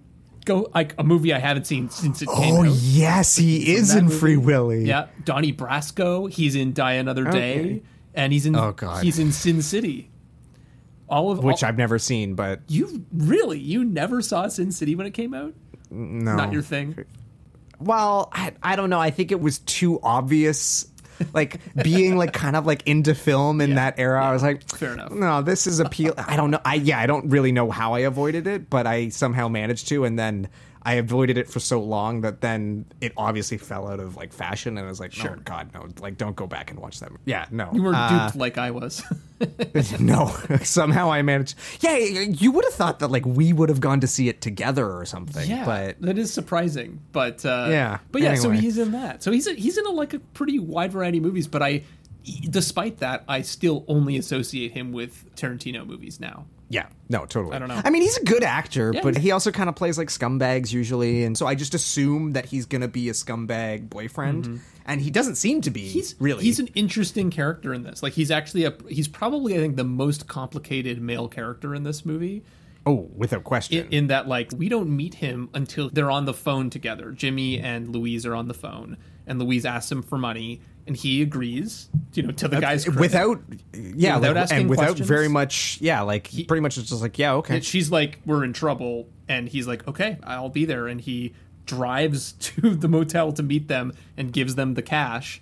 But then they have this really interesting scene in the motel where he reveals that he's been thinking about proposing to her, but they clearly have this relationship where he's not really good with commitment. Well, and I think that's the whole thing is that, like, by the way Louise is talking about him prior to us actually meeting him, and also like the way she talks to Thelma about her relationship with Daryl, like you assume that he is scumbag boyfriend. Yeah. And then we meet him and we're like, well, it doesn't seem that bad. Like, what's the problem here? And then... Yeah. But he clearly has a temper, because like he does throw a bit of a temper tantrum in the motel. Yeah. Did you catch, though, that so later in the movie, when they're doing the interrogations, they haul in JD, who we'll talk about in a second, and they haul in Daryl, and they're interviewing them and all this sort of stuff. And you actually see them also corner Jimmy at his apartment and haul him in, right? Right. When they're interviewing the other guys, it's actually very clear that Jimmy spilled the beans.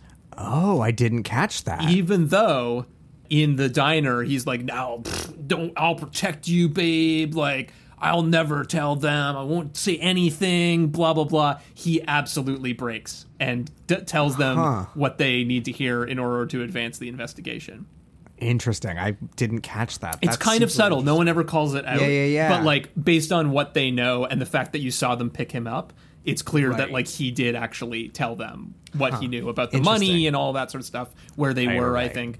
So, yeah, he's not as much of a scumbag as the other characters, but he is kind of just like a weak guy who, like, at the end of the day, isn't going to be a stand-up guy. He's going to say all the right things, but he's not going to follow through. He is carrying around a ring, but, like, can't really commit to being married.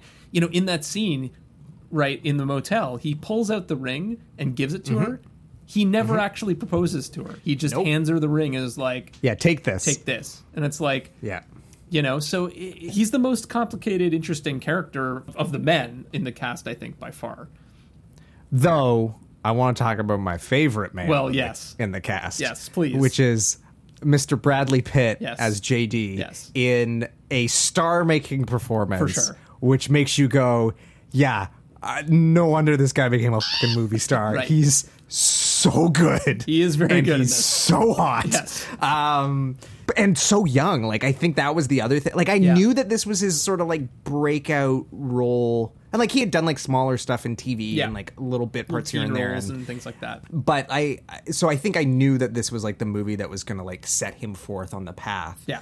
And it is crazy to think that this movie is, like, 4 years before Seven, and how much older he seems in Seven. Totally. Like, so much more, like, world-weary and tired and beaten down. Whereas in this, he looks like he's, like, fresh-faced and out of school. Yep. I think the thing that was also astonishing is, like, how ripped he is and how ripped he continues to be in Fight Club, like 10 or 15 years later, and you're like, okay, so you're just like, that's your body, you son of a bitch. He probably puts a little work into it, too. Well, I'm sure he puts a little bit of work into it, yeah.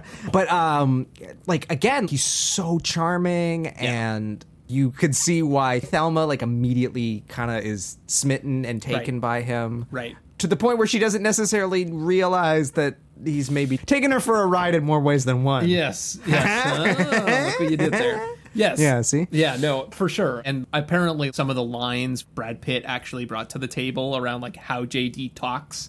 He does a lot of, like, dancing and thrusting and movement in this. That's all Brad Pitt adding that to the table as well. So, like, he's definitely bringing a lot to this role. But he also wasn't the first choice. Right. And by far. The list of people who auditioned or were also considered for this role is wild. Yeah. Because it literally reads of, like, a who's who of 2000s era movie stars. So you got George Clooney. Right. Mr. Ocean's 11 himself. Robert Downey Jr. Right. Mark Ruffalo. John Mellencamp, which is the weirdest one to me. And then this, I just think this is really funny because I always get these two actors mixed up, and I know I'm not the only one, but Dylan McDermott and Dermot Mulroney were both considered for the role. And in the end, I went to Mr. Pitt. So well, I found this other, like, weird tidbit about this as well. So Billy Baldwin, I believe, was actually offered the role as well. Yes, he was, like, originally actually, like, cast and then dropped out or was replaced. So Billy Baldwin and Brad Pitt both auditioned for this and for Backdraft. And, And Billy Baldwin got both roles and chose Backdraft over this. And so that's sort of like how the audition process opened back up again, and Pitt was able to kind of get his way in there.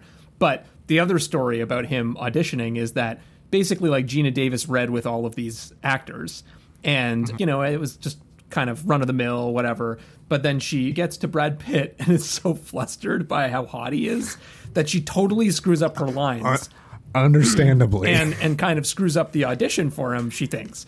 But then afterward, Ridley Scott's talking to, I don't know who else, Alan Ladd or someone, and they're kind of like, oh, I don't know, like, I like that guy. And she's like, obviously it's the blonde. And so she kind of tried to tip the scales for Mr. Pitt, understandably. Because, yeah, it's like he's fantastic in this. Both, obviously, like, he is very hot in this role, but also just all of the movement and everything is kind of unique. It's a very physical performance, which is surprising, I guess, for the movie. Well, he kind of reminds me of, like, Channing Tatum.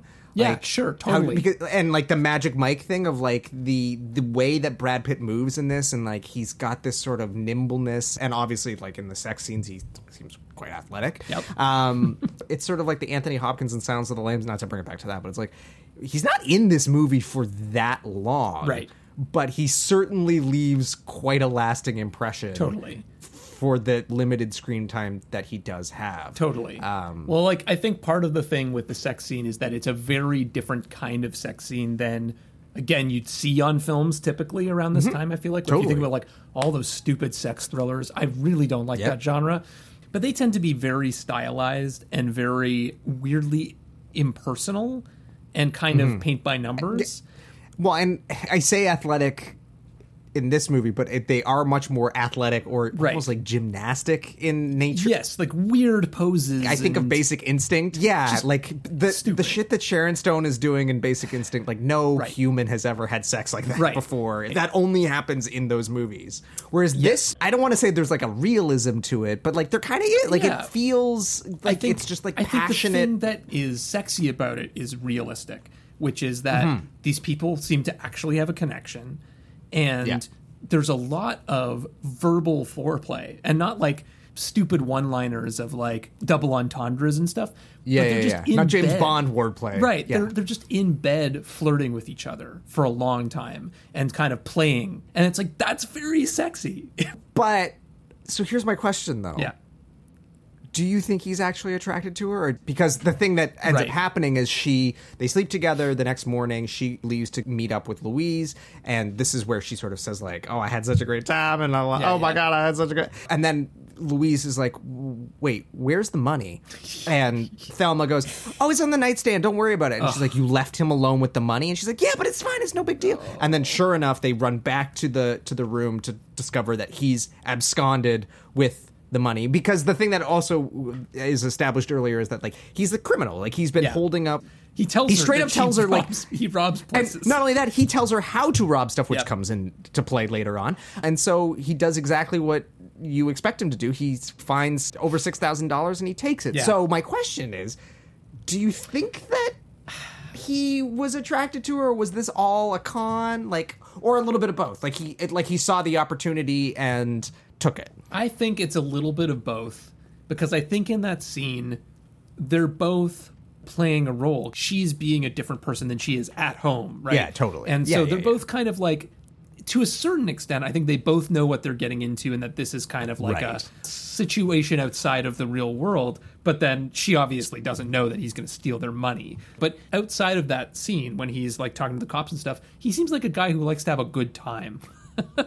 Totally. You know? And so like I think this is part of that good time for him. I don't think he's just doing it to trick her necessarily. When he gets eventually hauled in and he sees her husband, he kind of straight up tells him, "I cuckolded you, like I your wife, and there's nothing you could do about it." And then Christopher McDonald naturally is just like, loses his mind. Let me out. Like, it's also added by Brad Pitt. Of course it was. Yes. Yeah. Well, and especially the sort of like rumba thrusting motion he does that's all Brad Pitt. He's so good in this movie. Yes. The other thing I love about this scene is that Ridley Scott apparently also knew that like there was something special about Brad Pitt's performance in this, and that it was going to kind of be a big deal. And he personally spritzed Brad Pitt's abs for the shots. where of like the close-ups of his like abs as he's like about to, you know, have sex with Thelma. So, well, you know, like when you think about it, guys made a living making music videos and commercials where I'm sure he made a perfume ad where he like had to have close-ups on some dude's ripped body covered in fake sweats. So he's like, let's do it again. Hey, I'm going to give him the Calvin Klein treatment. Look. Yeah, exactly. The other thing about this movie, and I kind of alluded to this before, but I think one of the reasons why it freaked out conservative critics, but also some feminist critics, is that it's fun and sexy. And I think that is weirdly kind of transgressive for people. When you talk about serious issues, people feel like it gets contaminated when you have fun or you make a joke or you have something like sexual or those kinds of things. And I think that just kind of like freaks people out and makes them feel uncomfortable somehow. But that's not everyone. I think that's actually mostly on the fringes of popular opinion. And I think for most people, that really helps you get through some really hard things. Having these like lighter moments, more fun moments, tantalizing moments to kind of fall back on. Ridley Scott had kind of a theory about this. He was sort of encouraging Curry to keep the script with some comedy and some lightness throughout. And he said to her, comedies are so powerful because they don't shut off half the audience. You want the males to listen. You want them to actually eat crow because every male in that movie is damaged goods. And so, like, his theory was sort of like, if you can combine some comedy and some lightness and all of that, it's more likely that the men in the audience might actually, like, listen to the message.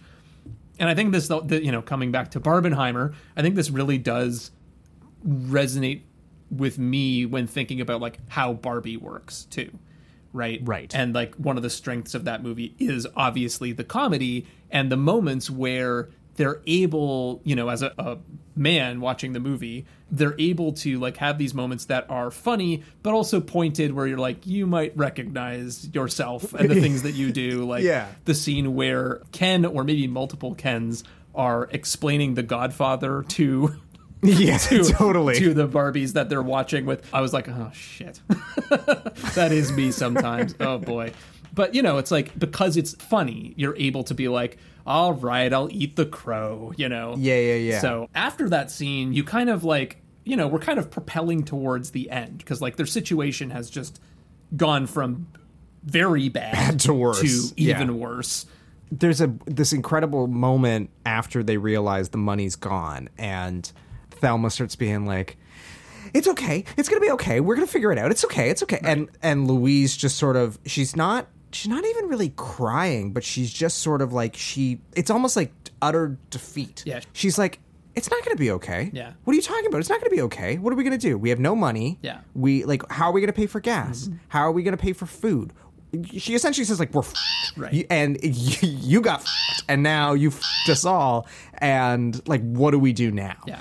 The thing I loved about that scene is that, again, if it were two male protagonists, there would have been a shouting match and a back and forth, and this is your fault, and this is, you're not, what, you, like, and again, and I think if a male had written it, there would have been more tears involved and more apologizing. The way the script is reserved in this moment, and also the way that Sarandon plays that moment, where I think a lesser actor would have gone more broad or more over the top, would go for the, like, I want the close-up of the snot running down my face so I can get my Academy Award nomination. And she doesn't do that. And we've all been there, sort of like where you've hit that moment where it's like, everything comes crashing down and you can't cry, you can't laugh, you're just kind of dead. Yeah. You're just dead inside. Yep. And she plays that scene so well. Totally. And Gina Davis also plays that scene so well of, like, she knows she's basically ruined everything. But she's like, well, I'm going to be light and frothy and hopefully, like, I don't want to get yelled at. And you can tell, like, she probably has done this with her husband of, like, oh no, I'm going to be in trouble, so I'm going to play myself off as this sort of, like, ditzy airhead in an attempt to sort of, like, diffuse the situation. Right. But there is, like, this turning point, too, with Thelma, sort of, like, right after this moment, where she's like, oh, crap, like, Louise is not going to take care of me anymore. Like, she's not in a position to figure this all out and lead us down the road anymore, and, like, I'm going to have to do something. Well, to that end, it gets to a scene where she gets the idea that she's going to hold up like a liquor store or like a convenience store or a gas station. And she's like, yeah, here's what I'm going to say. And then it's a smash cut to the cops watching the surveillance footage. Yes. It's a beautiful filmic moment. It's delivered so well. It's played for laughs. But that's sort of the first instance where we see her taking control, as it were. I'm doing quotation marks with my fingers. Taking control, but like she's taking control by doing what JD told her he does. Right. And kind of bungling it because she's clearly visible on camera. Yes. Like, and that's how they're going to catch them now, because she didn't really do a very good job of this. But this scene with the trooper is where she actually sort of, her instincts take over and she effectively saves the day, for lack of a better term, even though she's really getting themselves now into like deeper and deeper shit. But they don't really have another path other than turning themselves in. There is no path to get them out of trouble, basically. They're just sort of prolonging the inevitable at this point. It gets to a scene where I was I actually wrote, I did not see this coming, where they get pulled over by the state trooper. And he brings Louise into his patrol car and is like basically about to like call her in, and all of a sudden you hear a gun cock and be put against his head, and now Thelma has taken control of the situation for the first time. Yeah, totally. And then she's like, gets the trooper in the trunk, and he's kind of like crying. And there's a lovely Simpson-y moment where she fires the gun, and Louise is like, "Oh my God, what are you doing?" And she goes, "Air holes." Yeah. There's also the funny moment where Thelma tells Louise, shoot the radio, and she shoots the car radio, and she has to correct her and be like, no, like the police radio, which again is just sort of like, it shows how everything is sort of turned on its head, because the person who was previously fully in control is now just completely... Totally. Susan Sarandon's like expression throughout all of this is like totally shocked. She can't believe that Thelma is doing this. Another fun fact about the state trooper situation. So a few scenes later, we come back to the trooper who's still in the truck. And it's just like this landscape and the car on the road. And that's all you see. And then you see the cyclist come up. And it's like, you know, a guy like full spandex. And he is a Rastafarian who is smoking a big doobie. And pulls up, and he sort of like stops his bike, and he can tell that the trooper's in the trunk, and the trooper sort of sticks his finger out of one of the air holes and is like basically like, help me, and the guy just blows some smoke into the holes, right? So apparently the story behind this is that one day Ridley Scott was getting a drive to set, and he sees this cyclist on the road, and it's this guy who is doing exactly what you see in the movie. He's smoking and biking down the road, and Ridley Scott's like, that guy's got to be in this movie, and basically like had the car stop and got him in the movie. So real guy who's like actually does this sort of stuff. I guess probably in Utah is where this was shot, I think. At this point in the movie, there were a lot of the scenes that don't really like advance the plot per se, but are kind of more in the road movie genre of them kind of like running into people, ending up in situations, and like it's all about landscape, it's about characters, it's about funny or interesting moments, right? And like the other one that's sort of cutting through all of this is this trucker, this asshole trucker who they keep running into. He's driving a tanker, and he keeps waving them to pass, and then as they're passing, he'll roll down the window and, you know, wag his tongue at them and all this sort of shit. And eventually, on the third pass, of course, rule of threes, they tell him to pull over, and he gets out of the truck thinking that he's gonna like hook up with them somehow. He has like, oh God, what does he do when he's getting out of the truck? Like he has like a 12-pack of condoms and something like that. God, he's a real creep. And so he gets out, and they tell him basically like, yeah, we think you have really bad manners. Yeah, where did you get off behaving like that with women you didn't even know? And then they start shooting at his truck, and they're shooting at the tires and all sort of stuff. But then they shoot the wrong thing, and the whole thing explodes.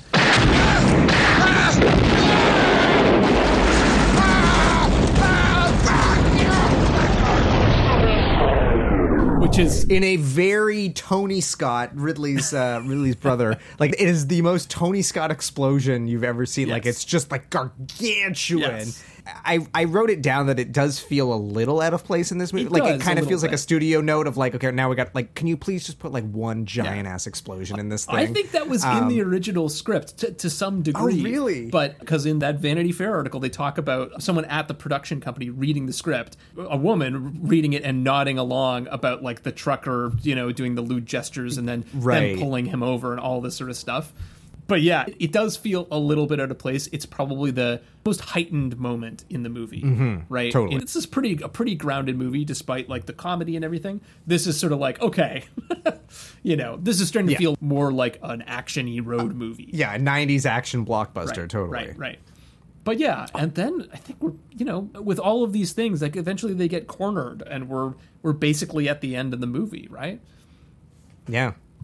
And that's the thing I do really want to talk about, because so obviously it's the thing that's been spoiled by the American Film Institute documentary that I watched. It's the thing that they parody in The Simpsons. Yeah. So it's this iconic moment that I knew was coming, and therefore I think the impact of it was lessened. Mm-hmm. But I hate to say it, it didn't really work for me. And I think part of the reason why is that almost immediately the car goes off the cliff, freeze frame, fades to white, and then within seconds it cuts to a montage of all these funny moments they had together while the end credits roll and this saccharine crappy Glenn Fry song starts playing, and I'm like, the fuck? I didn't have a chance to actually take in what I just saw, and I didn't, I'm not saying that it needs to just end on silence and then we walk out of the theater, but it gave me no moment to sort of absorb this pretty impactful moment that I think, again, had you not had it spoiled for you, would have been pretty shocking and unexpected at the end of this movie. Yeah. I mean, it's kind of the only thing they could do in a sense, but what was your take on it? It is, to your point about it being spoiled and also parodied, I think because you've seen that image so many times, you kind of have an expectation for how the ending's going to work, right? Not only do you know, they drive off the cliff, right? But you've seen the image, and even the Simpsons parody, the timing of it is different, right? Yeah. It's when the cops in The Simpsons, right, Wiggum and Homer, they go off the cliff in Wiggum's cop car, right? It fades to white, but the pause is a lot longer in The Simpsons. A lot longer. Than it is in this movie. And then The Simpsons, you get this comedic payoff of the car ends up landing on a giant garbage pile. Solid waste, I could kiss you. Ha! And to think, those idiot environmentalists were protesting this landfill. Solid waste, I could kiss you. Mwah! Yeah. Mwah! Ooh. Oh. And oh god. And to that end, so there was a part of me that's okay, well, I know they're going to jump off the cliff. Yeah. But I was is there some last minute twist like there is in the Simpson episode, or is that's gonna so I was getting to this moment, I'm okay, I'm gonna finally see this iconic moment, and then it's just no, it's gonna quickly fade to a terrible montage that feels right out of Fried Green Tomatoes or some sort of mom movie from the era. I mean, and I'm just I think the thing is it's kind of like the Mona Lisa, right? Where it's you have a certain expectation of how the Mona Lisa is going to look when you go see it in person. Totally. But most of what you've been seeing for most of your life is enlarged and more detailed than the real deal. And you get there and it's very, very small, right? And people just have a different expectation than what the reality is. And I feel because this moment is seen everywhere, that's kind of what's going on, is it's this Mona Lisa moment where you actually see it and you're oh, that's kind of tonally different than what I thought it was going to be. Because it looks like it's built up through all these parodies and all this sort of stuff to be this big serious moment where the implication is they die, right? And it's that's triumph despite... Yeah. But it's dying on your own terms, but it's still dying. Yeah. Right? So there's sort of a level of seriousness that you expect, and that's totally not what the movie does at all because of this montage that cuts in immediately. Honestly, I think it is partly just a timing thing for me. Is like if they waited just like a second longer or something like that, I think it would be less jarring for me because they really do not let you sit with it. Well, yeah, they don't let you sit with it, which I don't know if that's just because like executives are like, we can't linger on this, like, please, for the love of God, like. But even if they didn't change the timing, but just removed this montage at the end, which feels so unnecessary, and just like the credits started to roll. Like, have you seen Butch Cassidy and the Sundance Kid? Yes, I have. Yeah, and there's been a lot of comparisons between these two movies. Yeah, it's a similar ending of like they decide that they're gonna like meet their fate, and they run out, and then it's a freeze frame, and then you hear the sounds of them essentially being shot gunned down. And I guess that's in my mind. That's kind of what I was expecting. Exactly. This sort of like artful. You hear the crash, or it just kind of fades to white, and then you have a moment to like think about it. Yeah, and you don't get that, and it's just like, okay. So let me. It doesn't work for me. Let me pause. So in doing a lot of research for this, I came across a lot about like what was the intent of this ending. So let me read you a quote from Callie Curry, the screenwriter, about sort of what she was trying to do when she wrote this ending. Okay. So she says, "To me, the ending was symbolic, not literal. We did everything possible to make sure you didn't see a literal death, that you didn't see the car land, you didn't see a big puff of smoke come up out of the canyon. You were left with the image of them flying. They flew away out of this world and into the mass unconscious. Women who are completely free from all the shackles that restrain them have no place in this world. The world is not big enough to support them. I loved that ending and I loved that imagery. After all they went through, I didn't want anybody to be able to touch them." Which I'm all for, but then just have the credits roll over the white. Like, have the white out and then have the credits come. And, like, that gives you the ambiguity and, like, the ending of them, like, I 100% agree. I don't want the Butch Cassidy ending in terms of, like, clarifying that, no, they fell to a certain death. Right. Like, I don't want that. Right. But what I don't need, or what I certainly don't want, and again, maybe this is just, maybe it's a 2023 versus a 1991 thing. I don't know. But what I don't need is a cheesy-ass montage of them smiling and all of the happy moments on this not happy... Because like, I guess, like, yes, there are a couple, like, happier moments along the way as they're descending into deeper and deeper shit. Right. But, like, it feels so at odds with what this movie is all really about. I don't know, man. Interesting. I think that the intent of it is to literally, like, short-circuit your brain's ability to process that they probably died, to like literally not give you time to have that melancholy moment. Because like even, you know, like Butch Cassidy, right? It's melancholy. You don't see them gunned down like Bonnie and Clyde, right? As another counter example, right? Yeah.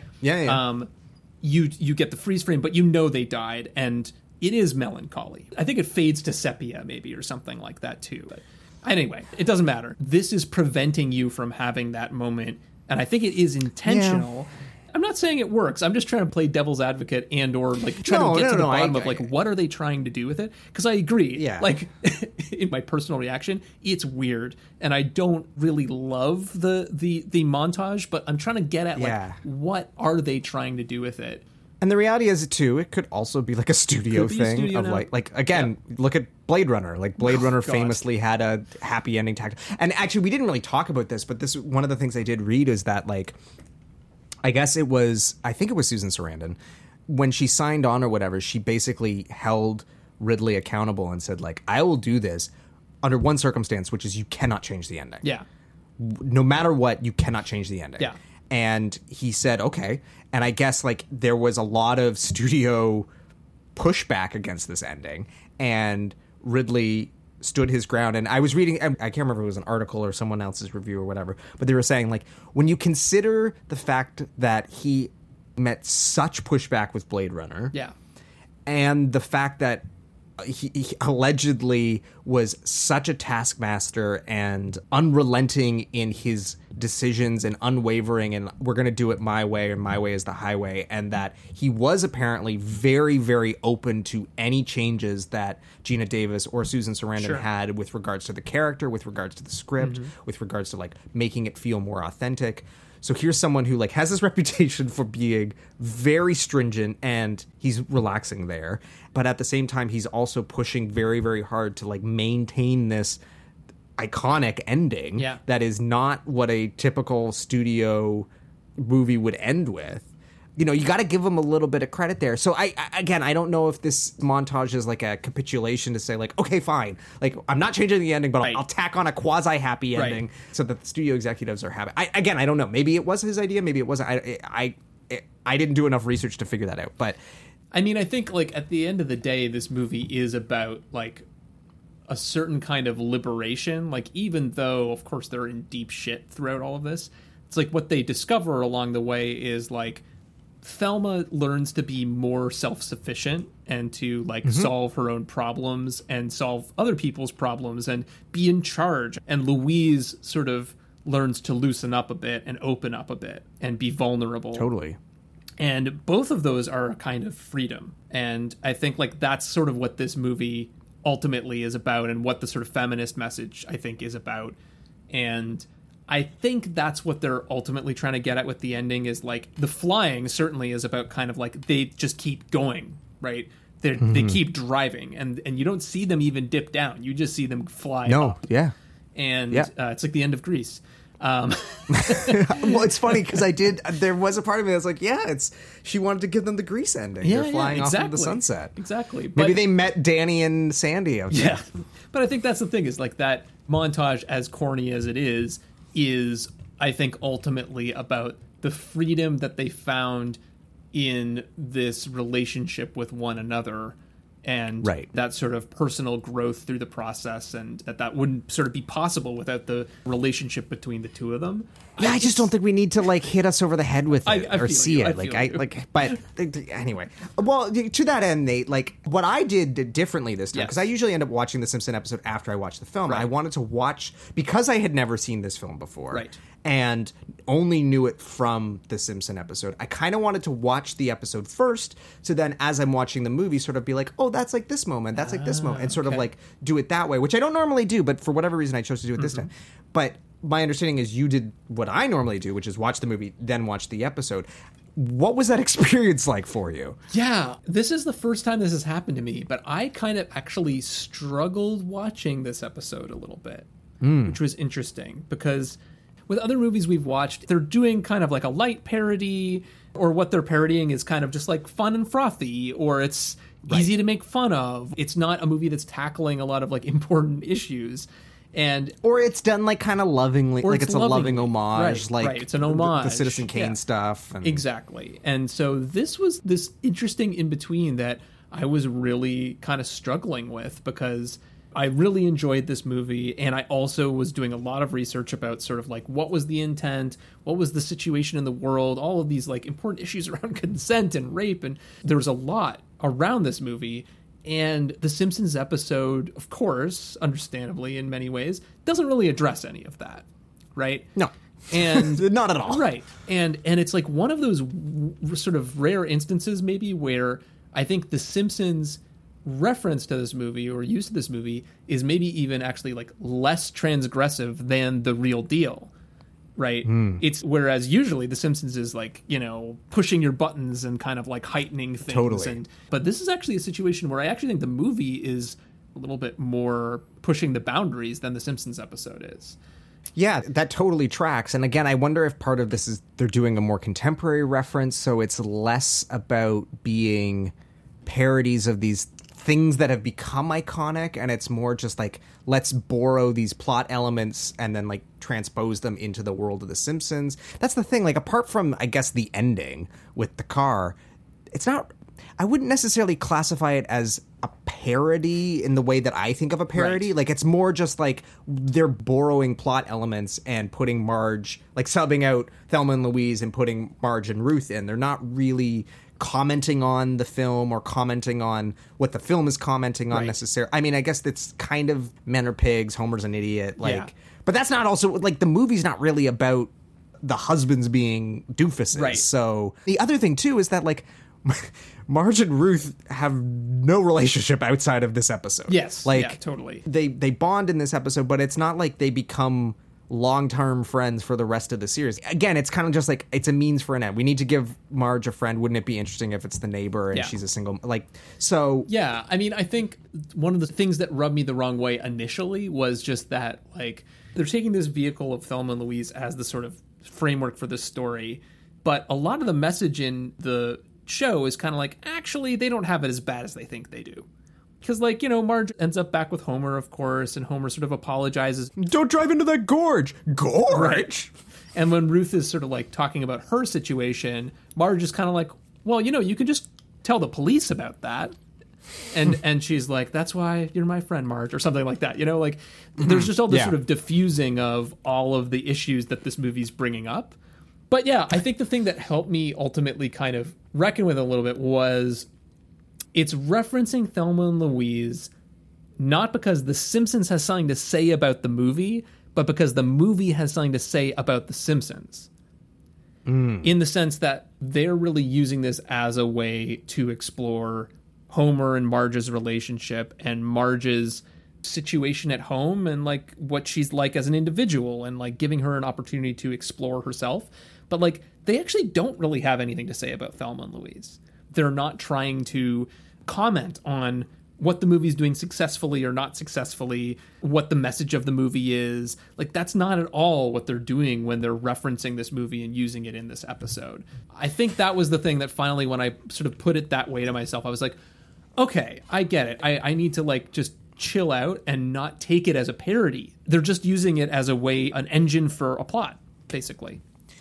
And as we sort of discussed, this theme, like Marge and Homer's relationship, becomes a recurring theme throughout the series. Right. And I think they do a better job of exploring it in other episodes. Like this one, like the idea here is it resolves so quickly and kind of comedically, and like Homer's just like, I realize I'm a buffoon. And like I said, he just, don't drive off of that gorge. Like there's other episodes that actually sort of unpack this a lot more deeply and like much more effectively.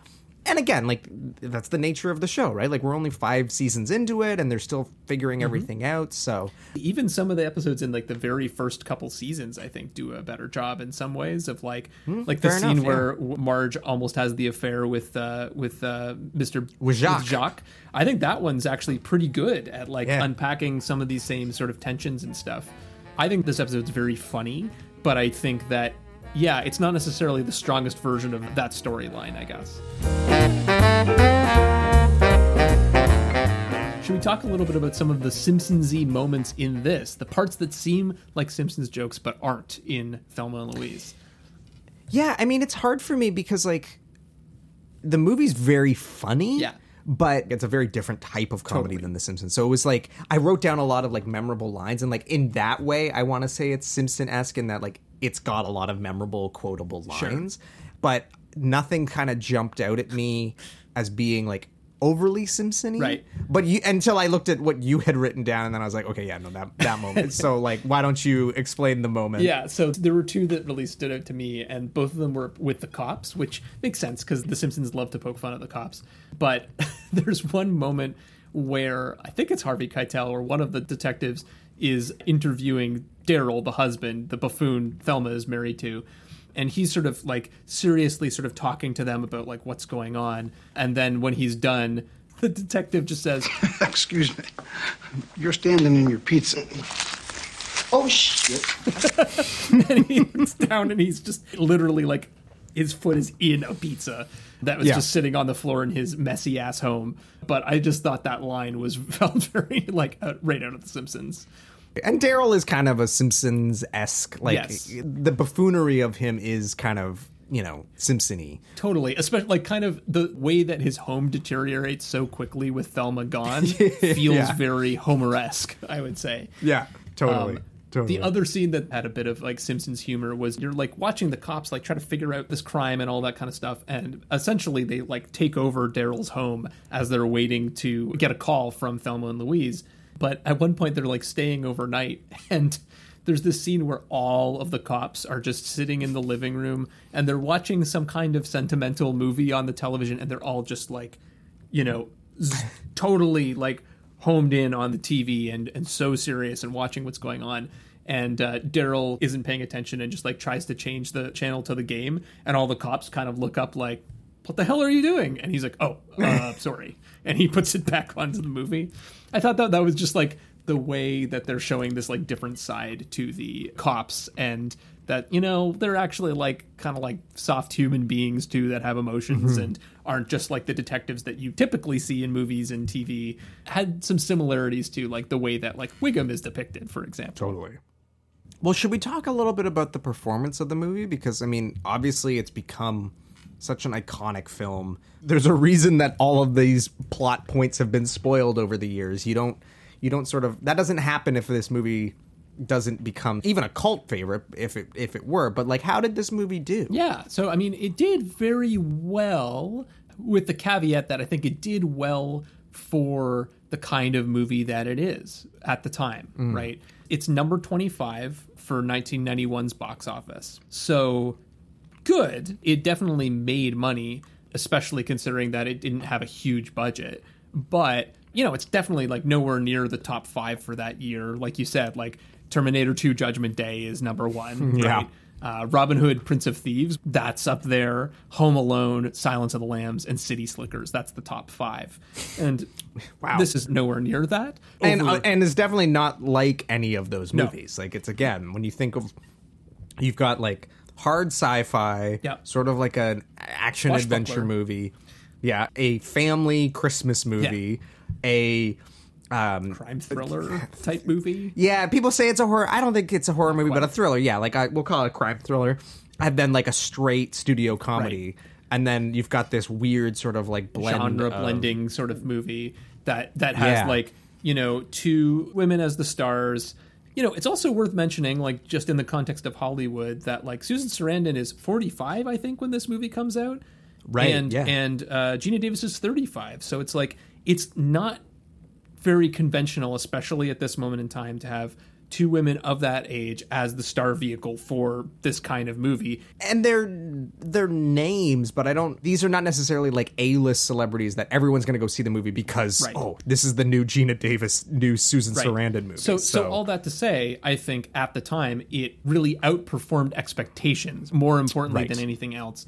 And it was not only critically liked by a lot of people, but also was like this huge brush fire of controversy between feminists and conservatives, kind of like battling it out in the pages about all sorts of things. Is it a good movie? Is it good for the culture? Right, all that bullshit that comes stuff, with the territory. All that stuff. And it reminds me so much of Barbie in that somehow this movie ends up being both anti-men and not feminist enough, right? Where it's like, you know, a lot of people love this movie, a lot of critics love this movie, but then there are these fringes that are kind of like, it's bad. Not only is it a bad movie, but it's bad for us. It's bad for society. And it's like, okay, all right, just chill out. Calm down. It's a movie, right? I have to share Callie Curry's response to conservative critics of the movie in the New York Times around the time that this came out. And she just simply said, look, the movie is not hostile towards men. It's just hostile towards idiots. Which I thought was, perfect. That's perfect. One sort of good news story out of this is that, like, this is number 25 in 1991. Barbie is on track to be probably number 1 or close to it this year.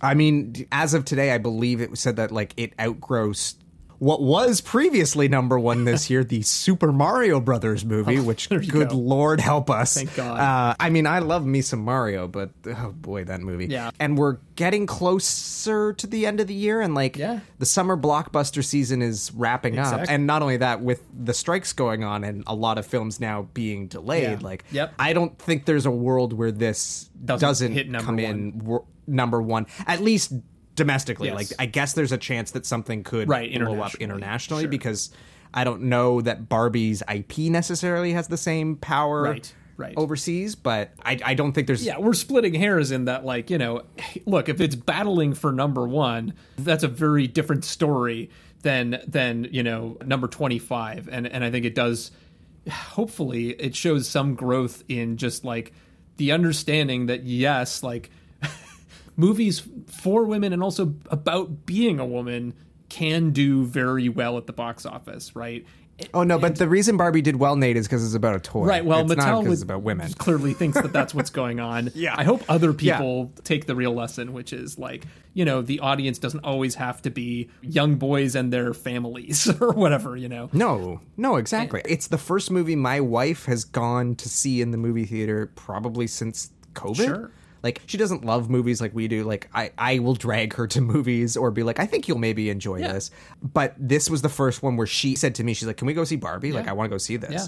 Like, it looks really good. And I was like, okay. Like, I've dragged you off to enough of the stuff that I'm interested in over the years. If you're actively want to go to the theaters to see something, then of course I'll go. And she loved it. Brought her to tears and all this stuff. So, and to have a number one movie that basically gives you a lecture about feminism 101, and also it's like, I think it's the only movie I've ever seen that uses the word patriarchy in it. It's not, well, I don't know if you watched Amy Poehler's movie that was on Netflix. I can't even remember what it's called. It uses that word in a very unrealistic way. No. But that was the thing that I said I loved about Barbie, was that the film is dealing with these issues without being preachy or on the nose about it, or when it is on the nose, it's done in a campy way, like so that it's intentionally on the nose. Right. The analogy I've been making is that feminism in Barbie is kind of like Christmas spirit in Elf, where it's used as kind of like a magical tool, where it's like, well, if we just explain it, then it'll solve all the problems. And it's like, look, we all know in the real world that's not how it works.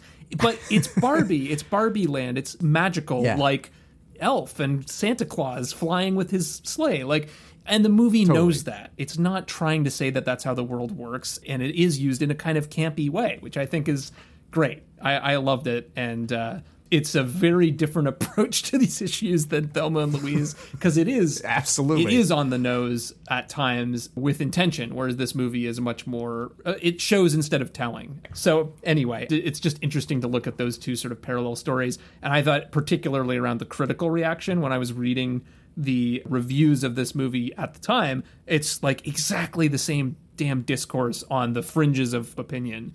But yeah, other than the box office and the sort of broad reaction, this movie wins Best Original Screenplay at the Oscars. The other sort of distinction this movie has is that both Gina Davis and Susan Sarandon are nominated for Best Actress in a Leading Role, which is very, very unusual. Also nominated for Best Director, Cinematography, and Editing, but it is beat out by Silence of the Lambs in basically everything, famously, which takes everything else. Which I mean, again, they're two very I don't want to say they're very different movies, because I think there's actually some interesting parallels, a bit of like thematic parallels. Yes. But if I had to pick one or the other, I think I would go with Silence of the Lambs. It's a taste thing, maybe, but they're because they are so different. But I also understand why that movie cleans up.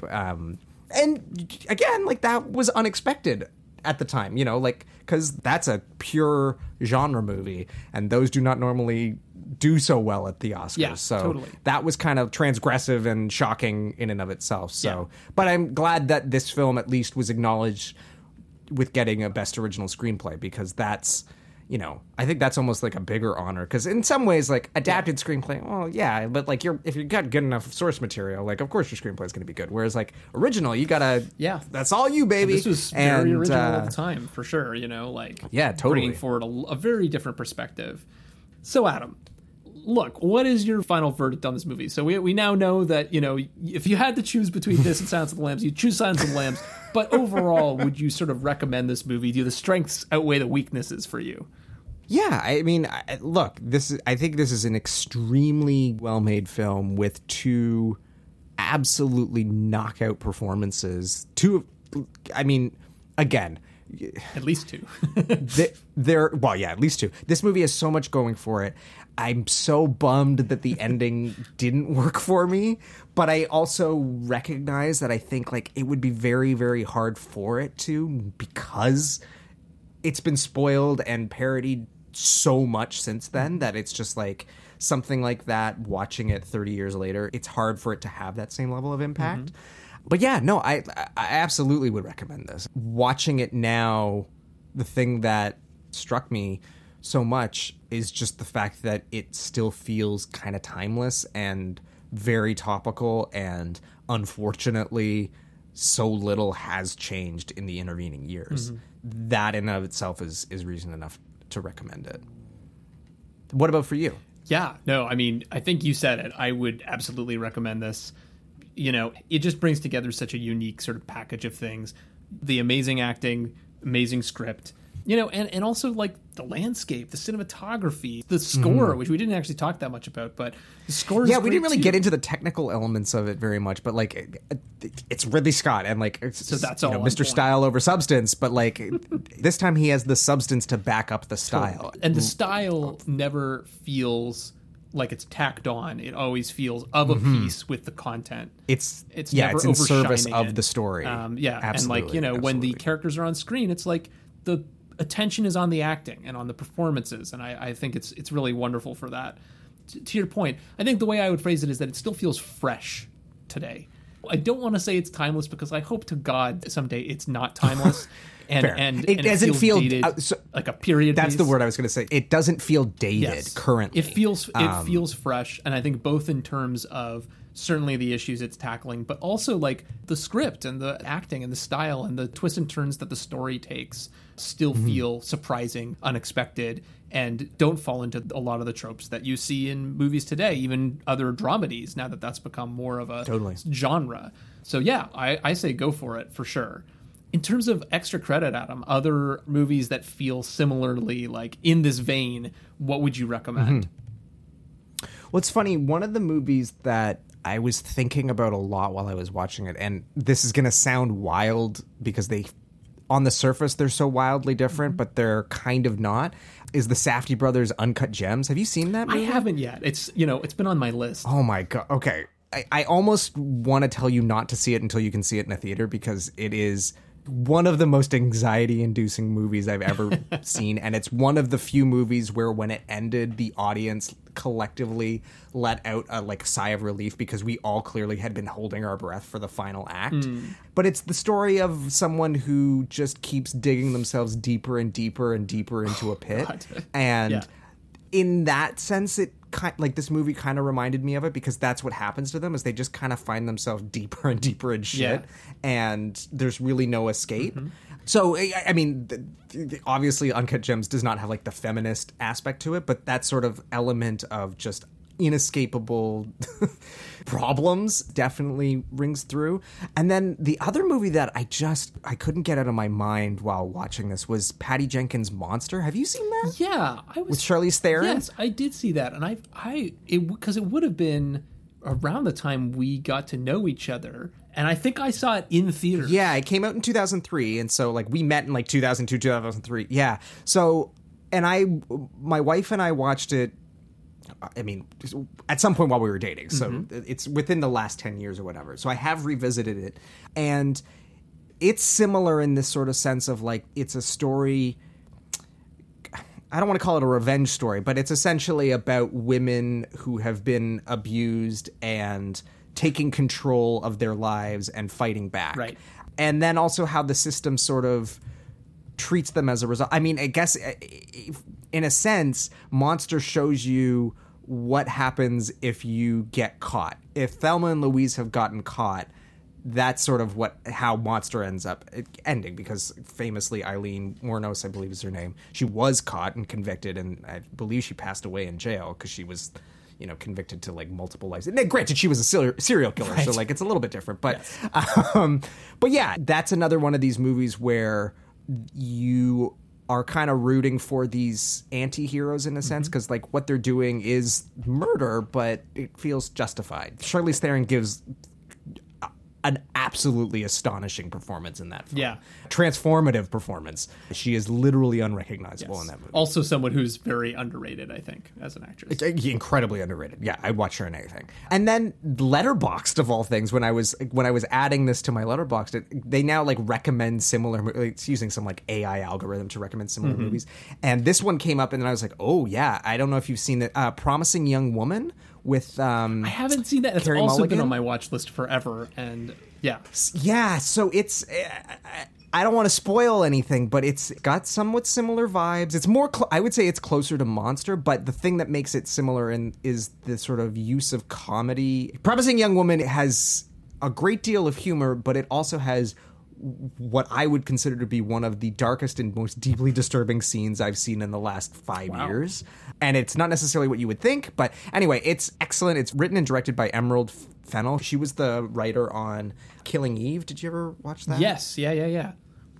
Yeah, my wife and I are big fans of that show, so that's sort of why we checked it out. And it came out during the pandemic, so it's one of those weird movies that, like, I think a lot of people kind of forgot about because it came out at the worst part. Like, it was the time when we were all desperate for stuff to watch, but then, like, we kind of forgot about everything that we watched. So, yeah, I would definitely recommend that one, but it's not for the faint of heart, I would say. Sure. Interesting.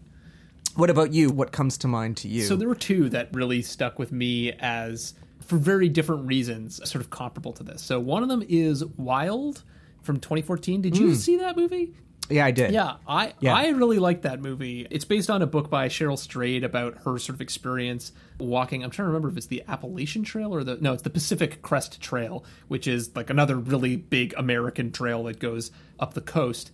And, she's sort of dealing with a lot of like personal trauma that sort of leads her to want to do this incredibly long hike, and is not really prepared for it and just kind of has to like figure it out along the way. But it also deals with a lot of issues of gender and I think freedom as a woman, living in the world and freeing yourself from your situation.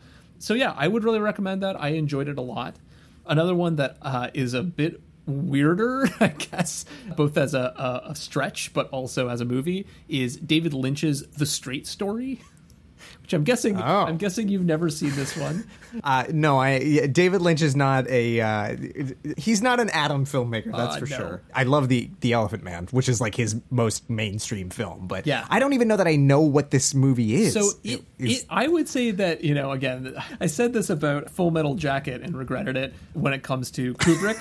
Yep, you sure did. But, although we haven't aired that episode yet, but yes. You have that to look forward to, folks. So I once said that was, one of Kubrick's more accessible films, and I would say, tentatively, I haven't seen it in a little while, but I would say The Straight Story is probably one of David Lynch's more accessible movies as well. But, since we've now recorded that episode, I can say, I revised that to say conventional. It's one of, yes. And that's probably true of this too. It's one of David Lynch's more conventional movies in that, like, no one, it's not like Lost Highway where like someone wakes up as a different person and all that sort of nonsense. Which I no love. one turns David into Lynch. a doorknob. I'm all for that kind of like crazy fun weirdness or crazy disturbing weirdness. But The Straight Story is a much more straight story, which is an old. I see what you did there. Exactly. An older man goes on a road trip to, I believe, find his ailing brother and connect with him on a riding lawnmower. Okay, and it is a road movie by David Lynch that is both like about the American landscape, but also has his sort of like, strange sense of humor, funny characters, and all that kind of stuff that happens in a David Lynch story. So I remember, again, very much enjoying it. And again, it's been a moment, but I remember laughing a lot during this movie. Okay. You never know with these sorts of memories whether that is true or not. But I think the American landscape aspect of it and the road story aspect of it really reminded me of this movie. Right. And also that I do think, if I recall, it is kind of funny, but also it's a bit of a dramedy, as I recall. Well, I've pulled up the Wikipedia article, and I'm seeing that it is a Walt Disney Pictures. David Lynch's Disney movie. Yeah, so it's David Lynch's Disney movie. So, like, that's just the weirdest pitch I've ever heard. Sure. Okay. It's kind of like a weirdly like a feel-good David Lynch movie, which is like, okay, well, there you go. Feels like a contradiction in terms, but that's another reason to check it out. Yeah, the man can do anything, I guess. Yeah. Great. Well, you want to take us home, buddy? Well, that brings us to the end of the episode. Coming up next, we're going to be talking about Stanley Kubrick's war classic, Full Metal Jacket, as well as Season 1's Bart the General. So you have those to look forward to. Thank you so much for joining us for another episode of the Springfield Googleplex, the movie podcast for Simpsons fans, brought to you by thatshelf.com. If you enjoyed what you heard, please leave us a review and share this episode with the Simpson fans and film buffs in your life. I know we say this every episode, but like every little bit counts. We're a small little show. We grow by word of mouth, and we really appreciate all your support. So thank you for that. And until next time, Nate, We'll see you around the Plex. We'll see you round the Plex. 3 hours and 19 minutes later. Yeah, that was a long one. I don't know how that... We had a lot to say, How did that one get so long? I don't know, and I don't know what you're going to cut, but... We'll find out. Nate's coughing. So we're going to edit this part out as he's wheezing and he's back. Okay, and on that note...